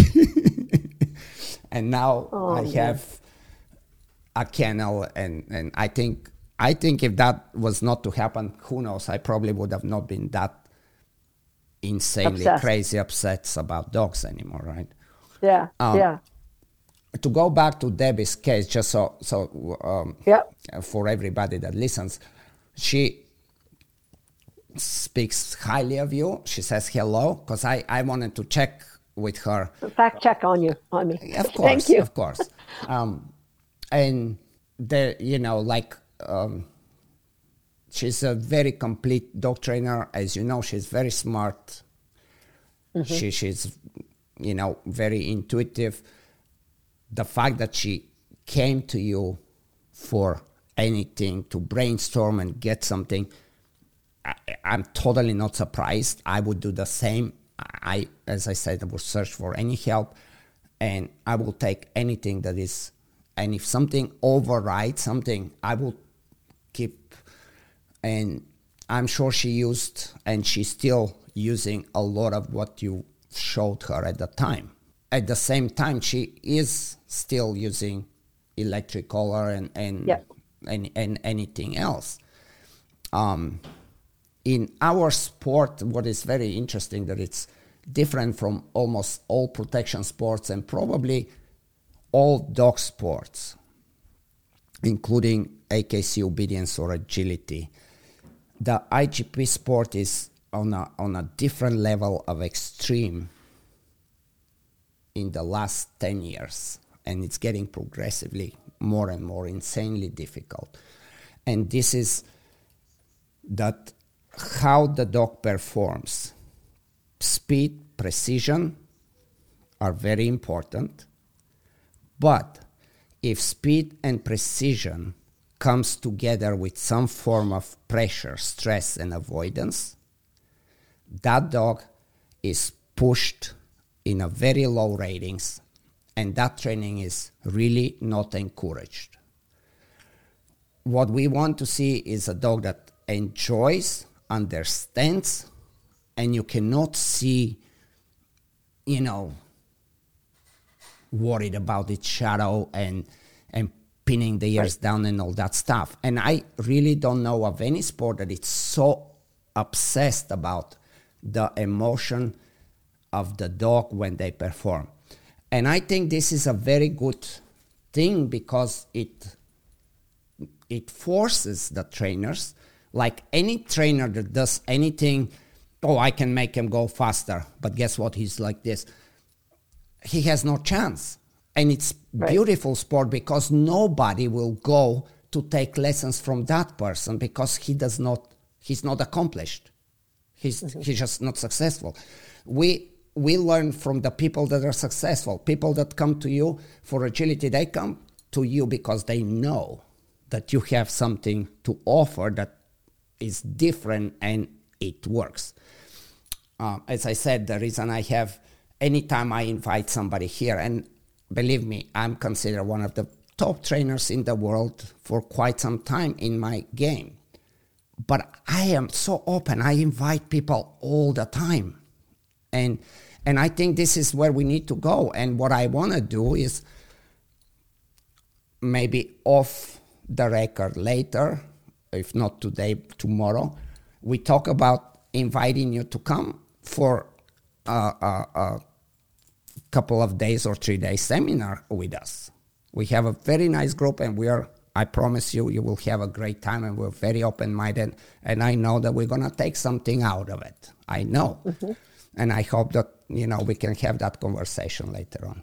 Very, very grateful that we did this, and for a change, it wasn't me approaching you. You actually was like, Ivan. When I was tagged into I don't get on social media to see all the conversations. So when one of my students tagged me in and said, this is going on with Zach George and Ivan and all these people, you should reach out. And so I reached out and said, let's train. If you really want to learn about this, let's train. So I appreciate that your openness and willingness to have the conversation, and your openness to say, I will, if I knew that I could train only with reinforcement, I would do it. So that is my foot in the door. And and anybody listening to this now, if they're curious to learn, there's opportunities. I have so tell us over very 200 quickly. videos. No, tell us. Yeah. I'm gonna list on the description. Your ways to find you, but very quickly about the podcast, the school, and so on. So the website is dogsthat.com, and from there you can get to everywhere. The podcast is called Shaped by Dog, and we put our episodes on YouTube with demonstrations of how to do the things that we're talking about. And I believe in, that you can't outgive God. So I share everything I do. Yes, you can join our online programs. And for people who are listening to this, if you want to be a part of my online program, just send my team an email at wag, like wag the dog, at dogsthat.com. And just say, I'm curious, with the title. And we'll send you a link to get into one of our programs at a very, very discounted rate, because this is you being a first time. So, but the podcast, if you're curious, but you're not willing to take that big of a risk, go to my YouTube channel. There are so many demonstrations of what I do. And so that you can learn and grow from there for sure. Beautiful. Susan, thank you. It was a pleasure talking to you. Sincerely. Yes, absolutely, Ivan. Thank you for sitting down with me and letting me ramble on and on and on about how awesome life is. I'm gonna get you to Florida. Okay. Thank you, my friend. This is how we end all of our Zoom calls here at Dogs That. For our team, we always end with hearts. So I appreciate you. And I'm happy to know I'll go to bed with a smile on my face, knowing Ivan said he'd be willing to do all reinforcement if he could still get great results. I promise you. Thank you.